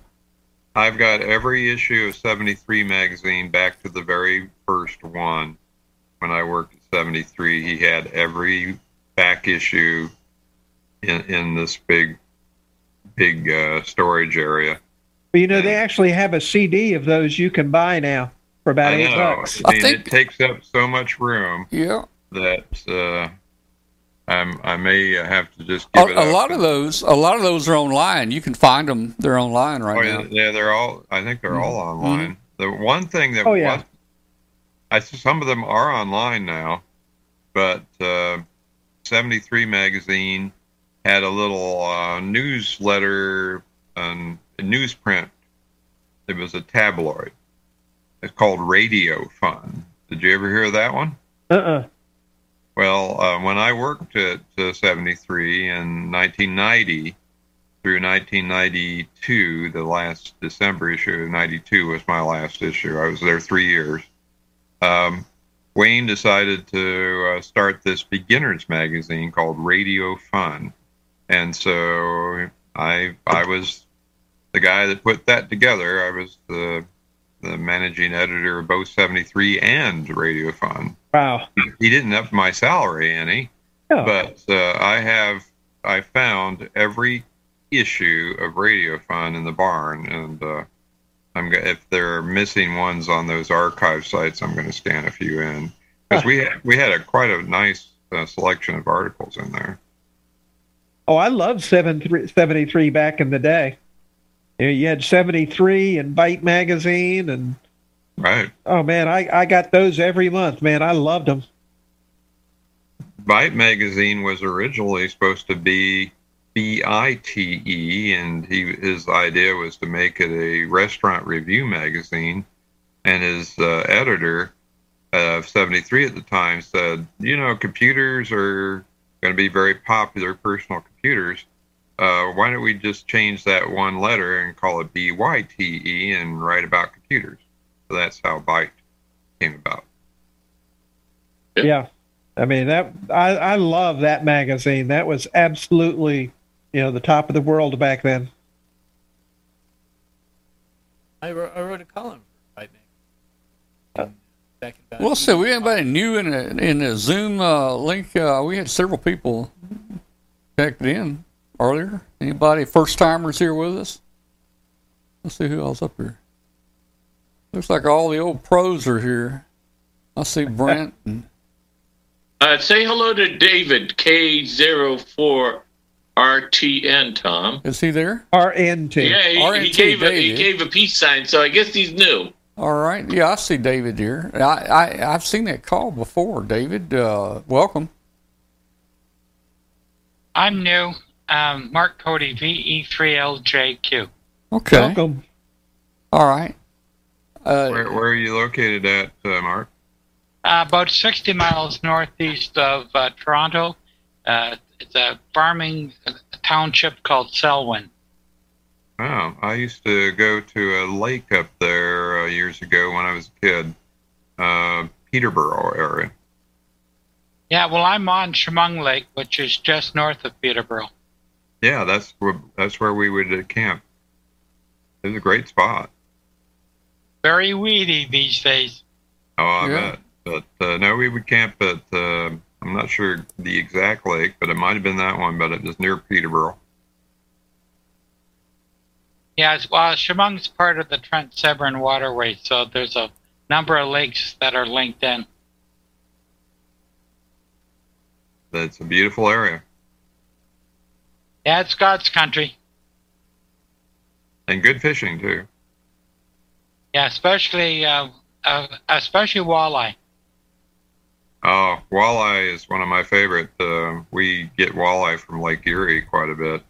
When I was up in Ohio this past 2 months, every Friday night, my local little mom and pop restaurant would serve a walleye special that he got from Lake Erie, and man, that's good. Hey, I saw some on the news. One of the lakes up there, that people were out on it, and a big chunk of it broke off and floated off with them on it. Did you see that? I believe that was Lake Erie. Yeah. Oh man. My cousin used to go out we'd drive out to a little ice shack that he had out there for fishing when the ice got really thick, but he kept the windows down even though it was about 5 above zero, And he says, why do you keep the windows down? He says, I've seen too many of these go in. He told us that once we were about 3 miles off of shore. And he had a black Labrador, and, well, actually, one of his friends had a black lab, and they were in this ice shack fishing, and there was another shack next to theirs about 10 feet away, and a couple of more out there. And he caught a fish. The fish comes out of the hole, but it fell off and went back into the hole that he cut in the ice. Well, his Labrador went in after it and couldn't get back up. And he was just devastated. And, you know, he was beside himself, you know. And all of a sudden he heard this great commotion in the shack right next to him. And he opened the door, and two guys, the door burst open, and two guys run terrified out of the shack. And this very wet black Labrador was chasing them. Apparently they had been fishing, and this big black furry thing comes out of the hole. Dear Lord. Yeah, I'd be bursting out of that thing and running for cover too. Oh. That's the last thing you expect to come up from one of those holes. Exactly. You know, all you need is the music for Jaws, and you got it. Yeah, we've got a lot of ice fishing huts on Chemung Lake, and but I think there's more drinking going on than actual fishing. Well, I think the guys... Isn't that just about any fishing trip, though? Yeah. I'm pretty sure that's guys... anything that involves any male in sports. I believe the guys that were in that ice shack when the Labrador came out, I think they were drinking heavily, so that added to the effect. I could just picture this happening. And, yeah, I would be definitely having to change my underwear 2 or 3 times. So somebody asked if we're going to live webcast the launch tomorrow. No, we won't. It's just too much trouble. The launch it's going to be fast. Once we walk out there, it's going to go fast. We need all the hands we can have with these 2 balloons and the 2 trackers and the fine antennas, and but we will get a recording of it, and I'll post it on the Facebook group as soon as we, pretty soon after we get back, maybe about 9:30 in the morning. We'll have it posted there. Again, our seasoned flight guys there, Huey, Dewey, and Louie. And then our new team, Larry, Daryl, and his other brother Daryl, will be flying the Chinese balloon. So it should be exciting tomorrow. So everybody watch your Facebook group for updates, and you can check it out. You can check the flights out on w5kub.com. Click on balloon in the menu, and it will. I've got various links for tracking the balloons. The first link there, you click on it, it'll actually take you to APRS, and it should track both balloons at the same time on the same map. So that might be fun to watch. It's going to be interesting, yeah. Yeah. All right. Let me make an announcement. You're listening to Amateur Radio Roundtable. This is the show after the show, actually. We're talking about ham radio, amateur radio, shortwave listening, and things like that. And if you're listening out there on shortwave, we'd love to hear from you. Send us an email to tom@w5kub.com. And, again, while I'm at it, everybody please hit the subscribe button. It should be right down there where the little arrow's pointing. Subscribe. We need you to subscribe. Thank you. All right. Well,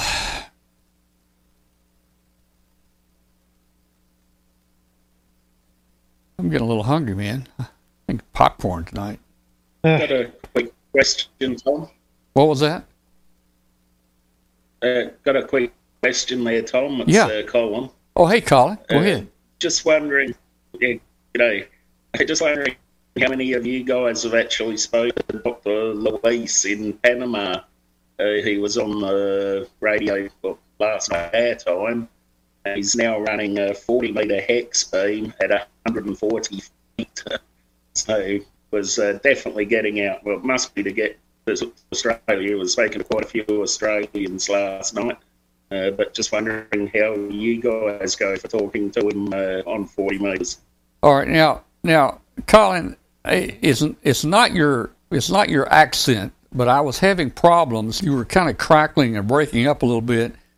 Bill, you and Glenn, did y'all catch all that? I heard him talking about a 40-meter. Apparently, there was a station in Panama with a 140-foot high hex beam. Oh, okay, all right. Maybe we'll get that's down in Panama. Okay. 40-metre hex beam at 140 feet. Well, that's pretty good. You know, the hex. That's a big beam. You know, the hex beam. I guess I was thinking of the cobweb. The cobweb. Actually, the cobweb antenna. We did some testing with it. It does not have to be very high to work effectively. But I don't know about the beam antenna. It probably needs to be up a good little ways. Oh, well, I have to tell you, I need to rebuild my cobweb. It was a victim of the ice storm. Oh, yeah? Oh. Well, let me rephrase that. It was a victim of the 8-inch thick pine tree limbs that came down during the ice storm. Oh, yeah. Well. So I'm going to have to restring it. When I was a teenager, I built a 3-element cubicle quad with the fiberglass poles. And it was a tri-bander, and the thing was massive, and it worked great. I mean, I could hear things. The band would stay open longer than anybody else that had a traditional Yagi. I loved that big 3-element quad. But one day we got an ice storm and had about a ½ inch of ice on it, and all of those fiberglass poles were bowed in. So I decided to rotate the antenna into the wind so that they would unbow and crack the ice off. Well, I rotated the antenna.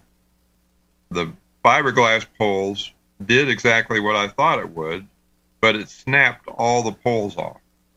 Great a jibe. Completely destroying my beam, my quad. And I got mad, and there's a little hole in the wood siding near the window where I was looking at all this transpiring. And I just found that hole. It was covered up by, just a wall hanging, but there's still a hole in the wall in my dad's house. You should have run full illegal power to heat up the elements. So that's what I should have done, yes. Yeah. It'd be like Josh Nass with his Christmas lights. I don't know if anyone saw the webcast where he blew out his Christmas lights with his own. Oh, Lord. Yeah, what I should have done is plugged my coax into the wall socket, and then it would have glowed cherry red. Yeah. I saw a fellow in Russia with a YouTube, and he was showing how to make inexpensive Christmas tree lights, and he took some zip cord, tied one end together, draped it around his window, and plugged it in. And he also bypassed the fuse on the outside of the main breaker. He put a big, I think it was a regular pull-out fuse, and he put a big bolt in there so that it was going to handle the current. And that wire turned cherry red, and you could see a nice decoration around his window frame.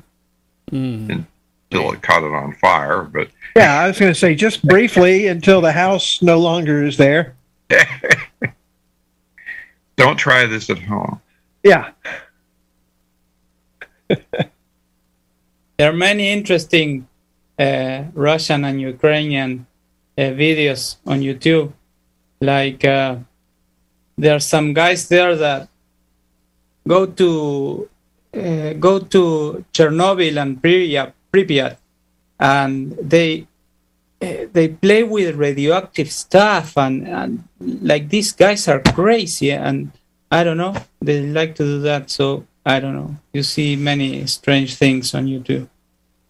What's the guy that he demonstrates an electronic principle, and he's doing a circuit. Oh gosh, yeah. And then all of a sudden you see Electroboom.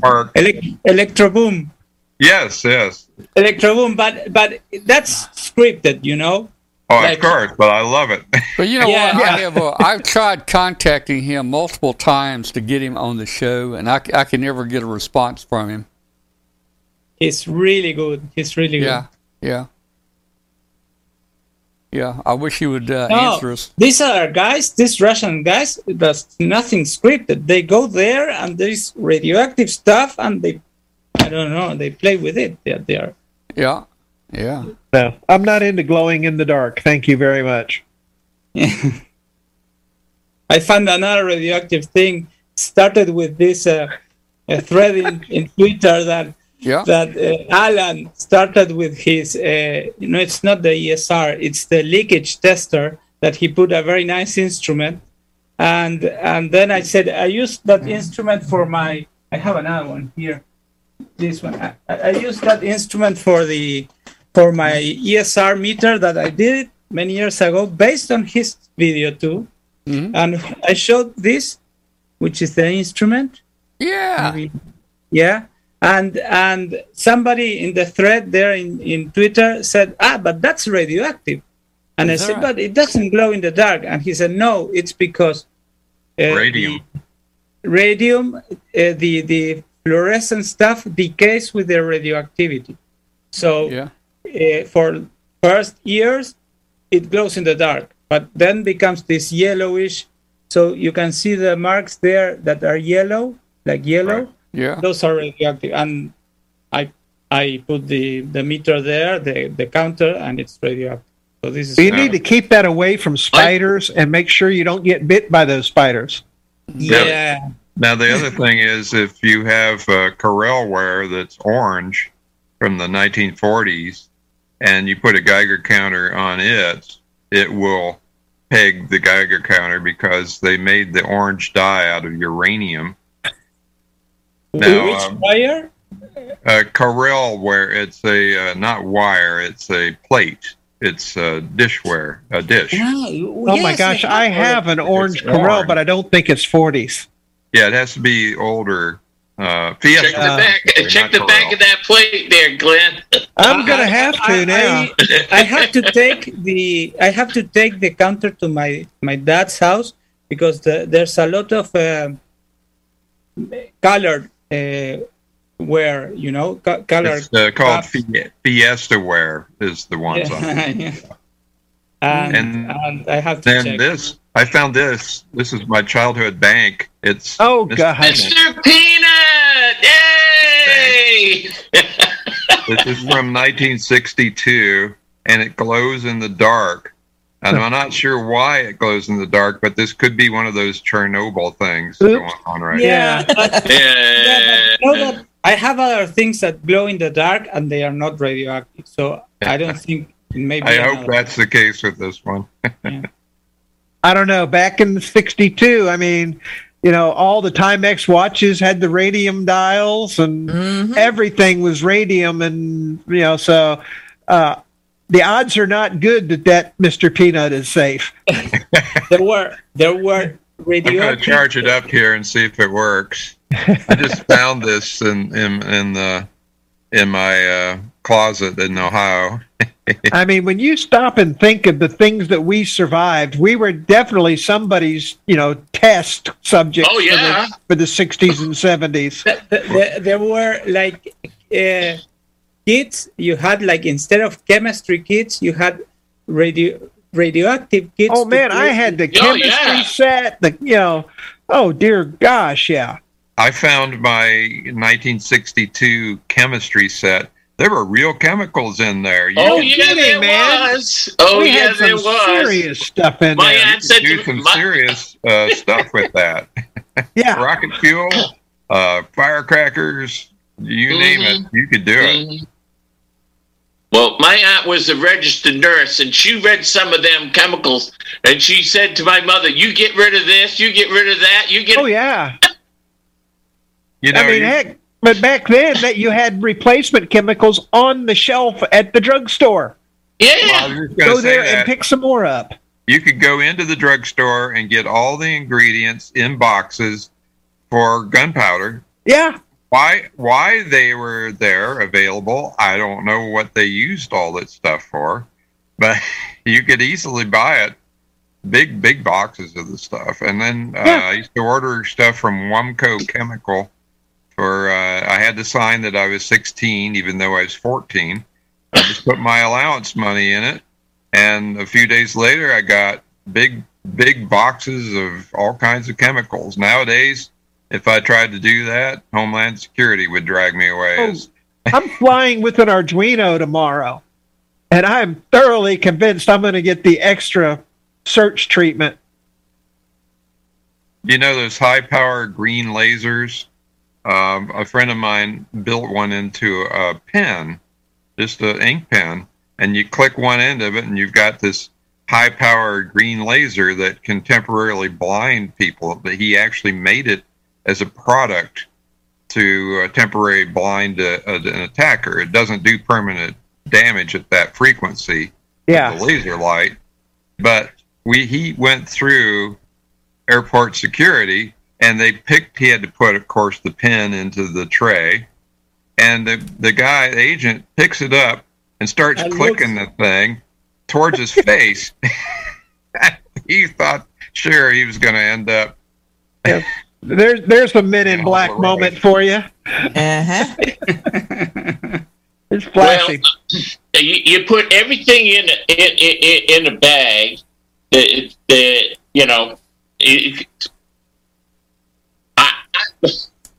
I put my radio. I disconnect the antenna, the battery, and everything, and it's in this sheer tight bag. Okay, and I put that separate in that little box there that they want everything to go through. And I tell them, I says, it's an amateur radio transmitter. There's my license.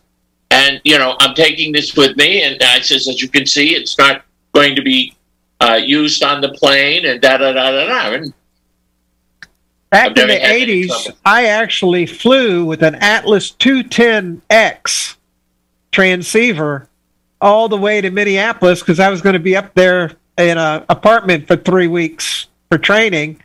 And so I brought the Atlas with me and threw a long wire out the 6-story window and operated that way. But yeah, I mean, that's a 20-pound radio. Now I would carry my HT with me onto airplanes many years ago. And man, I talked to one of my friends for 250 miles just with the HT in the window of the jet. It was amazing. The coverage rate was phenomenal.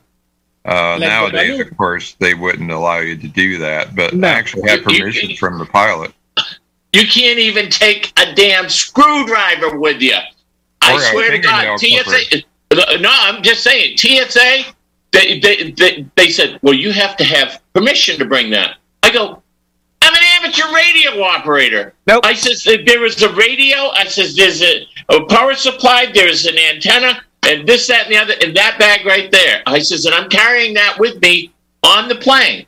Well, you know how they have. Well, they thought I was going to take the plane apart because I had a screwdriver and a hex wrench and this, that, and the other. Yeah. And I just looked at the guy and he said, actually, the TSA rule is 6-inch screwdriver. Smaller than 6 inches is allowed. Now, it was one of those many things there that. But it's also subject to their interpretation, and you're dealing with government employees, so you're not going to get a good interpretation. My carry-on had a fingernail clipper with one of those little files. Yeah. Oh yeah. And they broke that off. They said you can't carry that file onto the plane. Well, I have one of those little miniature Leatherman tools, and I've realized that thing has a knife blade on it. That was in my laptop bag, and fortunately, I pulled that out. But I guarantee you that would never have made it. Now, I had a friend who was a pilot for Southwest, and he would take the HF radio on the plane and tune it to 20 meters. And when I worked at 73 magazines, I would talk to him a lot. And boy, he had a booming signal. Oh gosh, I bet. Mm-hmm. Now here's the tool they'll allow on the plane because they can't find a blade on it. This is a Leatherman tread bracelet, and it has all of these little wrenches built into it. You can see the little X-shaped holes, so you can actually take the plane apart with this. Yeah, well, tools are fine. It's anything that's bladey or pointy that they don't allow. And they'll also allow this little Leatherman on the plane because it doesn't have a knife blade. Yeah, if it had the knife blade, you'd be out of luck. But here's the thing: it has a pair of scissors on it. They allow scissors, and it has to be under 4 inches. Yeah, a scissor is nothing but 2 knives. Trust me, I have memorized the TSA list now. So they won't allow 1 knife on the plane, but they'll allow 2 knives that are together. When I found out that I was going to be flying with an Arduino, I scoured the TSA website to memorize it. And, the problem for flying with an Arduino is that now you have a precious semiconductor microchip there that is nowhere to be found on Earth. Yeah, that's the problem. Yeah, you're taking jewelry with you, not. Well, I was asked to bring it for a very special purpose, so I'm like, okay, sure. Because I get a benefit out of this. It's going to be taken back and looked over. It's not just the Arduino, it's a product. And they want to do some mods with it. And they're going to ship it back to me. But they also said, if you will do this, since we have discounts on shipping and stuff, anything you buy, we'll be glad to ship. You know, we're driving, so when we take it home, we'll be glad to ship it to you. So now I can buy whatever I want to at Orlando, and it's going to get shipped to me. Yes, I will bring my Arduino to you for shipping. I win. Here are some lots of rigs and antennas. What you got there, Brett? These are Arduino chips. These are the chips that the Arduino is the 328. Hey, yes. I need some of those. Put them in envelopes. Send them to me. Tom is using in his little board and his balloon. Yeah. Yes. I use them in my tracker too, and I can't find them. They say that they'll be available in 2023 in Mauser and DigiKey. Let me tell you something. If you want a few, I could send you a couple. I have some. So I had an interesting. Brett, look me up if you don't mind. Send me 2 or 3 if you can spare them. I need a few. I've got 2 or 3, but I got them from China, and I think they're all bad. Yeah, you never know on those. Yeah. But let me tell you something. It's not just chips. I have a issue where I need to buy a new inkjet printer, and I found the one I wanted. And I went to Office Max. They had the display model. They do not have any printers in stock. They have worth chips, a darn. They have chips inside of them. So I went to Best Buy. Yeah. And have you seen that? Best Buy's got those racks and shelves on the wall. Yep. They're bare. Yeah. They're down to a handful of stuff. One good, President's Day sale, and they can be cleaned out of inventory completely. I didn't get the printer. They just did not. There's not one of these printers in stock, and it's a current production printer. All right, stand by just a second. Stand by. Hang on just a second. Our time is up for our shortwave show. I want to thank everybody out there for tuning in on WBCQ and joining us tonight. This is Amateur Radio Roundtable. Thanks for being with us. Join us next Tuesday. If you want to join us on the web, you can go to w5kub.com, 8 p.m. Central. That'll be 0200 UTC Wednesday. Thank you and good night. Hey, by the way, I just tested Mr. Peanut in the dark, and it still glows. Oh, wow. Not as much as it did in the 60s, but it still has a bit of a glow in it. Yeah. It's probably achieved its half-life by now. Yeah, that's really scary, though, when you stop and think about everything that we had in the 60s that they didn't really get back around to telling us was bad for us. It's kind of like what didn't kill us made us stronger, Glenn. Pretty much. I mean, shoot, we rode bicycles without helmets. We ate sand. Hey, we drank out of a garden hose. We rode the back of a truck. You know, we didn't have seatbelts. No. We're alive, damn it! We're alive. They may. You know what? You know what, Glenn? They need to make a country song out of that. In fact, there is a country song. I'm sure there's a country song. I ate mud and I survived. Pretty good country song, just exactly about that. You drinking out of a hose, and we didn't wear a helmet, and you know. Oh man, it goes on and on. I have to. My dad used to shoot his .22 rifle when he was a kid up in the air to see if he could hear the bullet land next to him. I said, "You won't hear the one that hits you." Oh man. The things we did and survived. You know, I mean, it was Darwinism to the absolute max. Oh yeah, I mean, you know, give it a try. Yeah. Here, hold my beer. Or of course, back then it was here, hold my Kool-Aid. It's if you hear somebody say, "Hey, y'all, watch this," that might be their last words. Right. You might want to get the heck out of there. Yep. All right. Keep a safe distance. All right. So, hey guys, our time is up. I need to go get a bite to eat, and I need to go. I need to go to bed early because I got to get up early and get ready to gas these things up and get a launch tomorrow. And Bill, I'm thinking I'm going to switch the trackers on those balloons. I don't know why. Well, they're the same weight, so I guess it doesn't matter. I'll be looking for you at 9:30. All right, very good. And hey, Bill, if you can get your Python script running, that might help in case mine goes off or something. I'll use your calibration factors that you came up with. I'm not too worried about if I switch them. Let me think. If I switch them, you'll have to switch the numbers, but it won't make any difference. I'm not too concerned about the voltage right now. I'm just more concerned. Oh man, I don't know. Hey, Bill, when you get time, a busy guy, check out those 336Hs and tell me what we have to do. I built up a tracker with a 336H in it, and I'm getting the lock light flashing, but it's not doing anything. I can put the constant carrier software in, and it does constant carrier, so I know my oscillator and everything's working, the transmitter's working.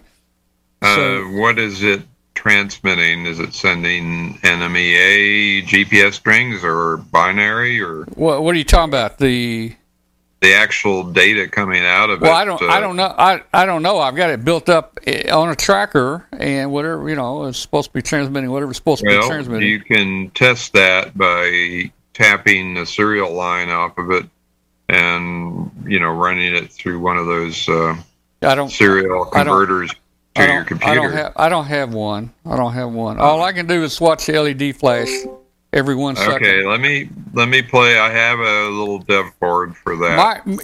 I'm told, somebody told me that it's a direct drop-in replacement. I don't know. I'm thinking in your firmware, don't you have to point stuff at stuff by name? And if it has a different name, would it not go to it? Or no, it's I just look at the serial port. Is that right? Okay. But it depends on how you set up the baud rate. The baud rate might be what the issue is. So see what the baud rate is that you're setting up. Well, that's in your firmware, right? First of all, sending commands to it to set up the strings, the output is going to be different from what you send to the U-block, probably. But I don't know. I'll just take a look. Yeah, just take a look at it. The pinouts look identical. I sent you a picture of the two pinouts. They're the same pins, but I don't know, man. Okay, all right. I'll have to see. I'll see what the default is when you first power it up if you don't send it any commands. Yeah, and I'd be concerned too about the altitude, the high altitude, whether it's on or off. I don't think on that particular one that you have to send any commands for, like the U-blocks, where you have to send it to. Now, Michael says he's been using these chips for all his flights now, and I sent you a link. He said you might want to look at my, I don't know, I guess a link to his if I get time, and time is at no hurry right now, no hurry. But I'll look at his firmware and see, and I've got one I can wire up and see what it puts out when it just powers up. Because I have to send commands to the U-blocks to send it to the right baud rate and the right sentences that I want to look at, and the rate that they send it. There's a series of commands I send, so I have to figure out what those commands are with that ATGM. Okay, and hey, Brett, is he still here? Yeah, he's still here. Hey, if you have a few extra of the 328Ps there, you're not really using them for any project, put me a couple in an envelope. I'm good in QRZ, and tell me how much, and I'll send you some money. I was gonna. Well, no problem. I was gonna ask you if your QRZ adjustments. Yeah, I'm good, dear. I'm good. Okay. All right, guys. Good night, Charlie. Good night. A question. Yeah. Those U-block chipsets. Yeah. Those you when you configure all the parameters with the software, they are saved inside the chipset, right? They are burned inside the chipset? Right. No. You have to send it when you first power up your tracker, because they don't have a static RAM or a way of. They don't have an EEPROM where you can. Oh, I thought he was. I mean, they're stored, of course, in the 328P, but not in the. No. The U-blocks itself. GPS you itself. have to send the commands when you first power it up. Yeah. Or the biggest issue that people run into is that the altitude limit for pedestrian, car mode, automobile mode, the peak altitude stops at 40,000 feet. You had to set it up for airborne mode. Let's say if you're driving over 40,000 feet, you definitely are not on this planet. Well, they figured not many people are going to be hiking or driving any higher than Mount Everest. Right. That's only 29,000 feet. So, they gave you 12,000 feet, in case you're a good jumper, I guess. Yeah. Now, the DeLorme InReach, which was a little communicator that uses the Iridium satellite network to communicate anywhere in the world, and you could send different messages with it. Their GPS stopped at 29,028 feet. And I said, why? I couldn't figure that out because it's not a byte boundary. That's a number I've known my entire life. And so I called the DeLorme chief engineer for the InReach, and I had a nice little chat with him, and I says, so why is it doing that? And he says, we didn't think it's designed for hikers. We didn't think any hiker would be going any higher than Mount Everest. Yeah. hey, Glenn, one of our balloons went near or over Mount Everest at about 30,000 feet, man. Wow. It scraped on by. Yeah. Probably left a little track in the snow. That's right. If the antenna was a little longer, somebody could have grabbed it, The ants left a little track in the snow as they saw that thing coming. Yeah. That limit of height doesn't have to be about the modes you have, that you can go fast speed, but not very high, or lower speed and higher. That's for not using it as a ballistic. Right. I don't think they want you putting it in rockets. Guided missile or whatever.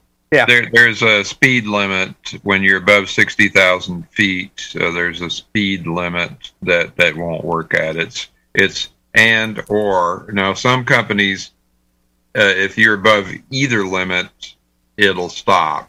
They misinterpreted the rule. It's called a COCOM limit. But the way they should do it is if it's one or the other. It has to be if you're above 60,000 feet and you're going 600 miles per hour, then it shouldn't work. Yeah. Unless you have the military version. I have another question, Bill, for you. Do you have any problems with the stability of the clocks? What clocks are you using for the Whisper beacons? Yes. the reference oscillator for the chipset, you have to have a temperature controlled. I use a temperature controlled crystal oscillator or a temperature controlled voltage controlled temperature oscillator. The voltage allows you to do a fine adjust of the frequency.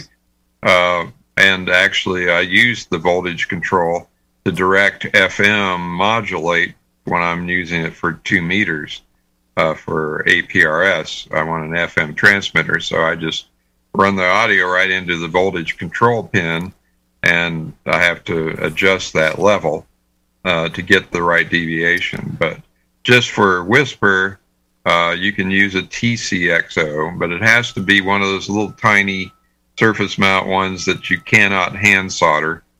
And they're not very expensive, and they only draw about 2 milliamps.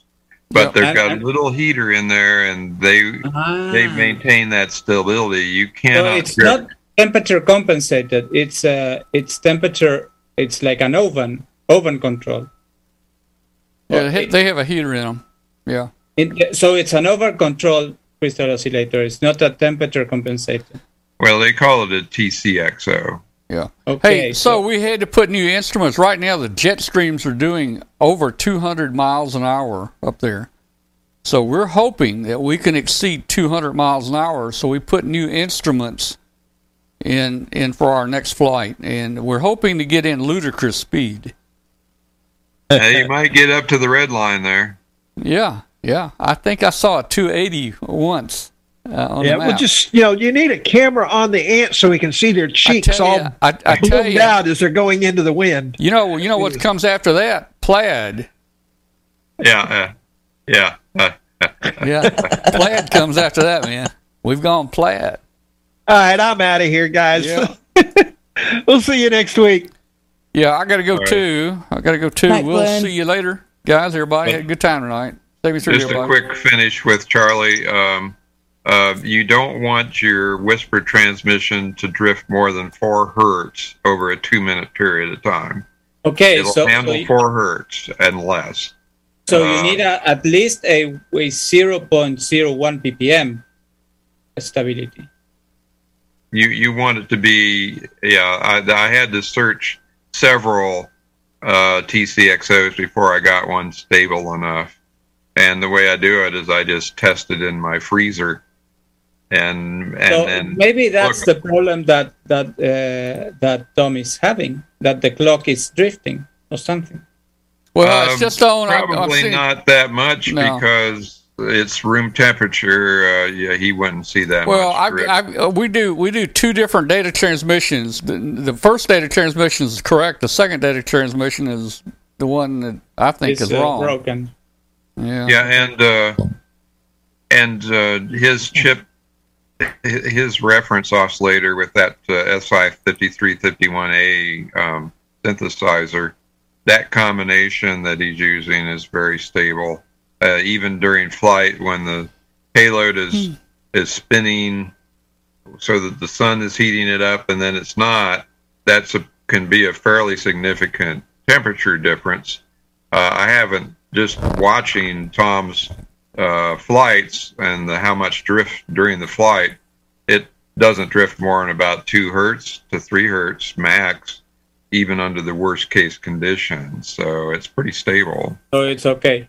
But at room temperature, it'd be very, very stable. So, yeah. Okay.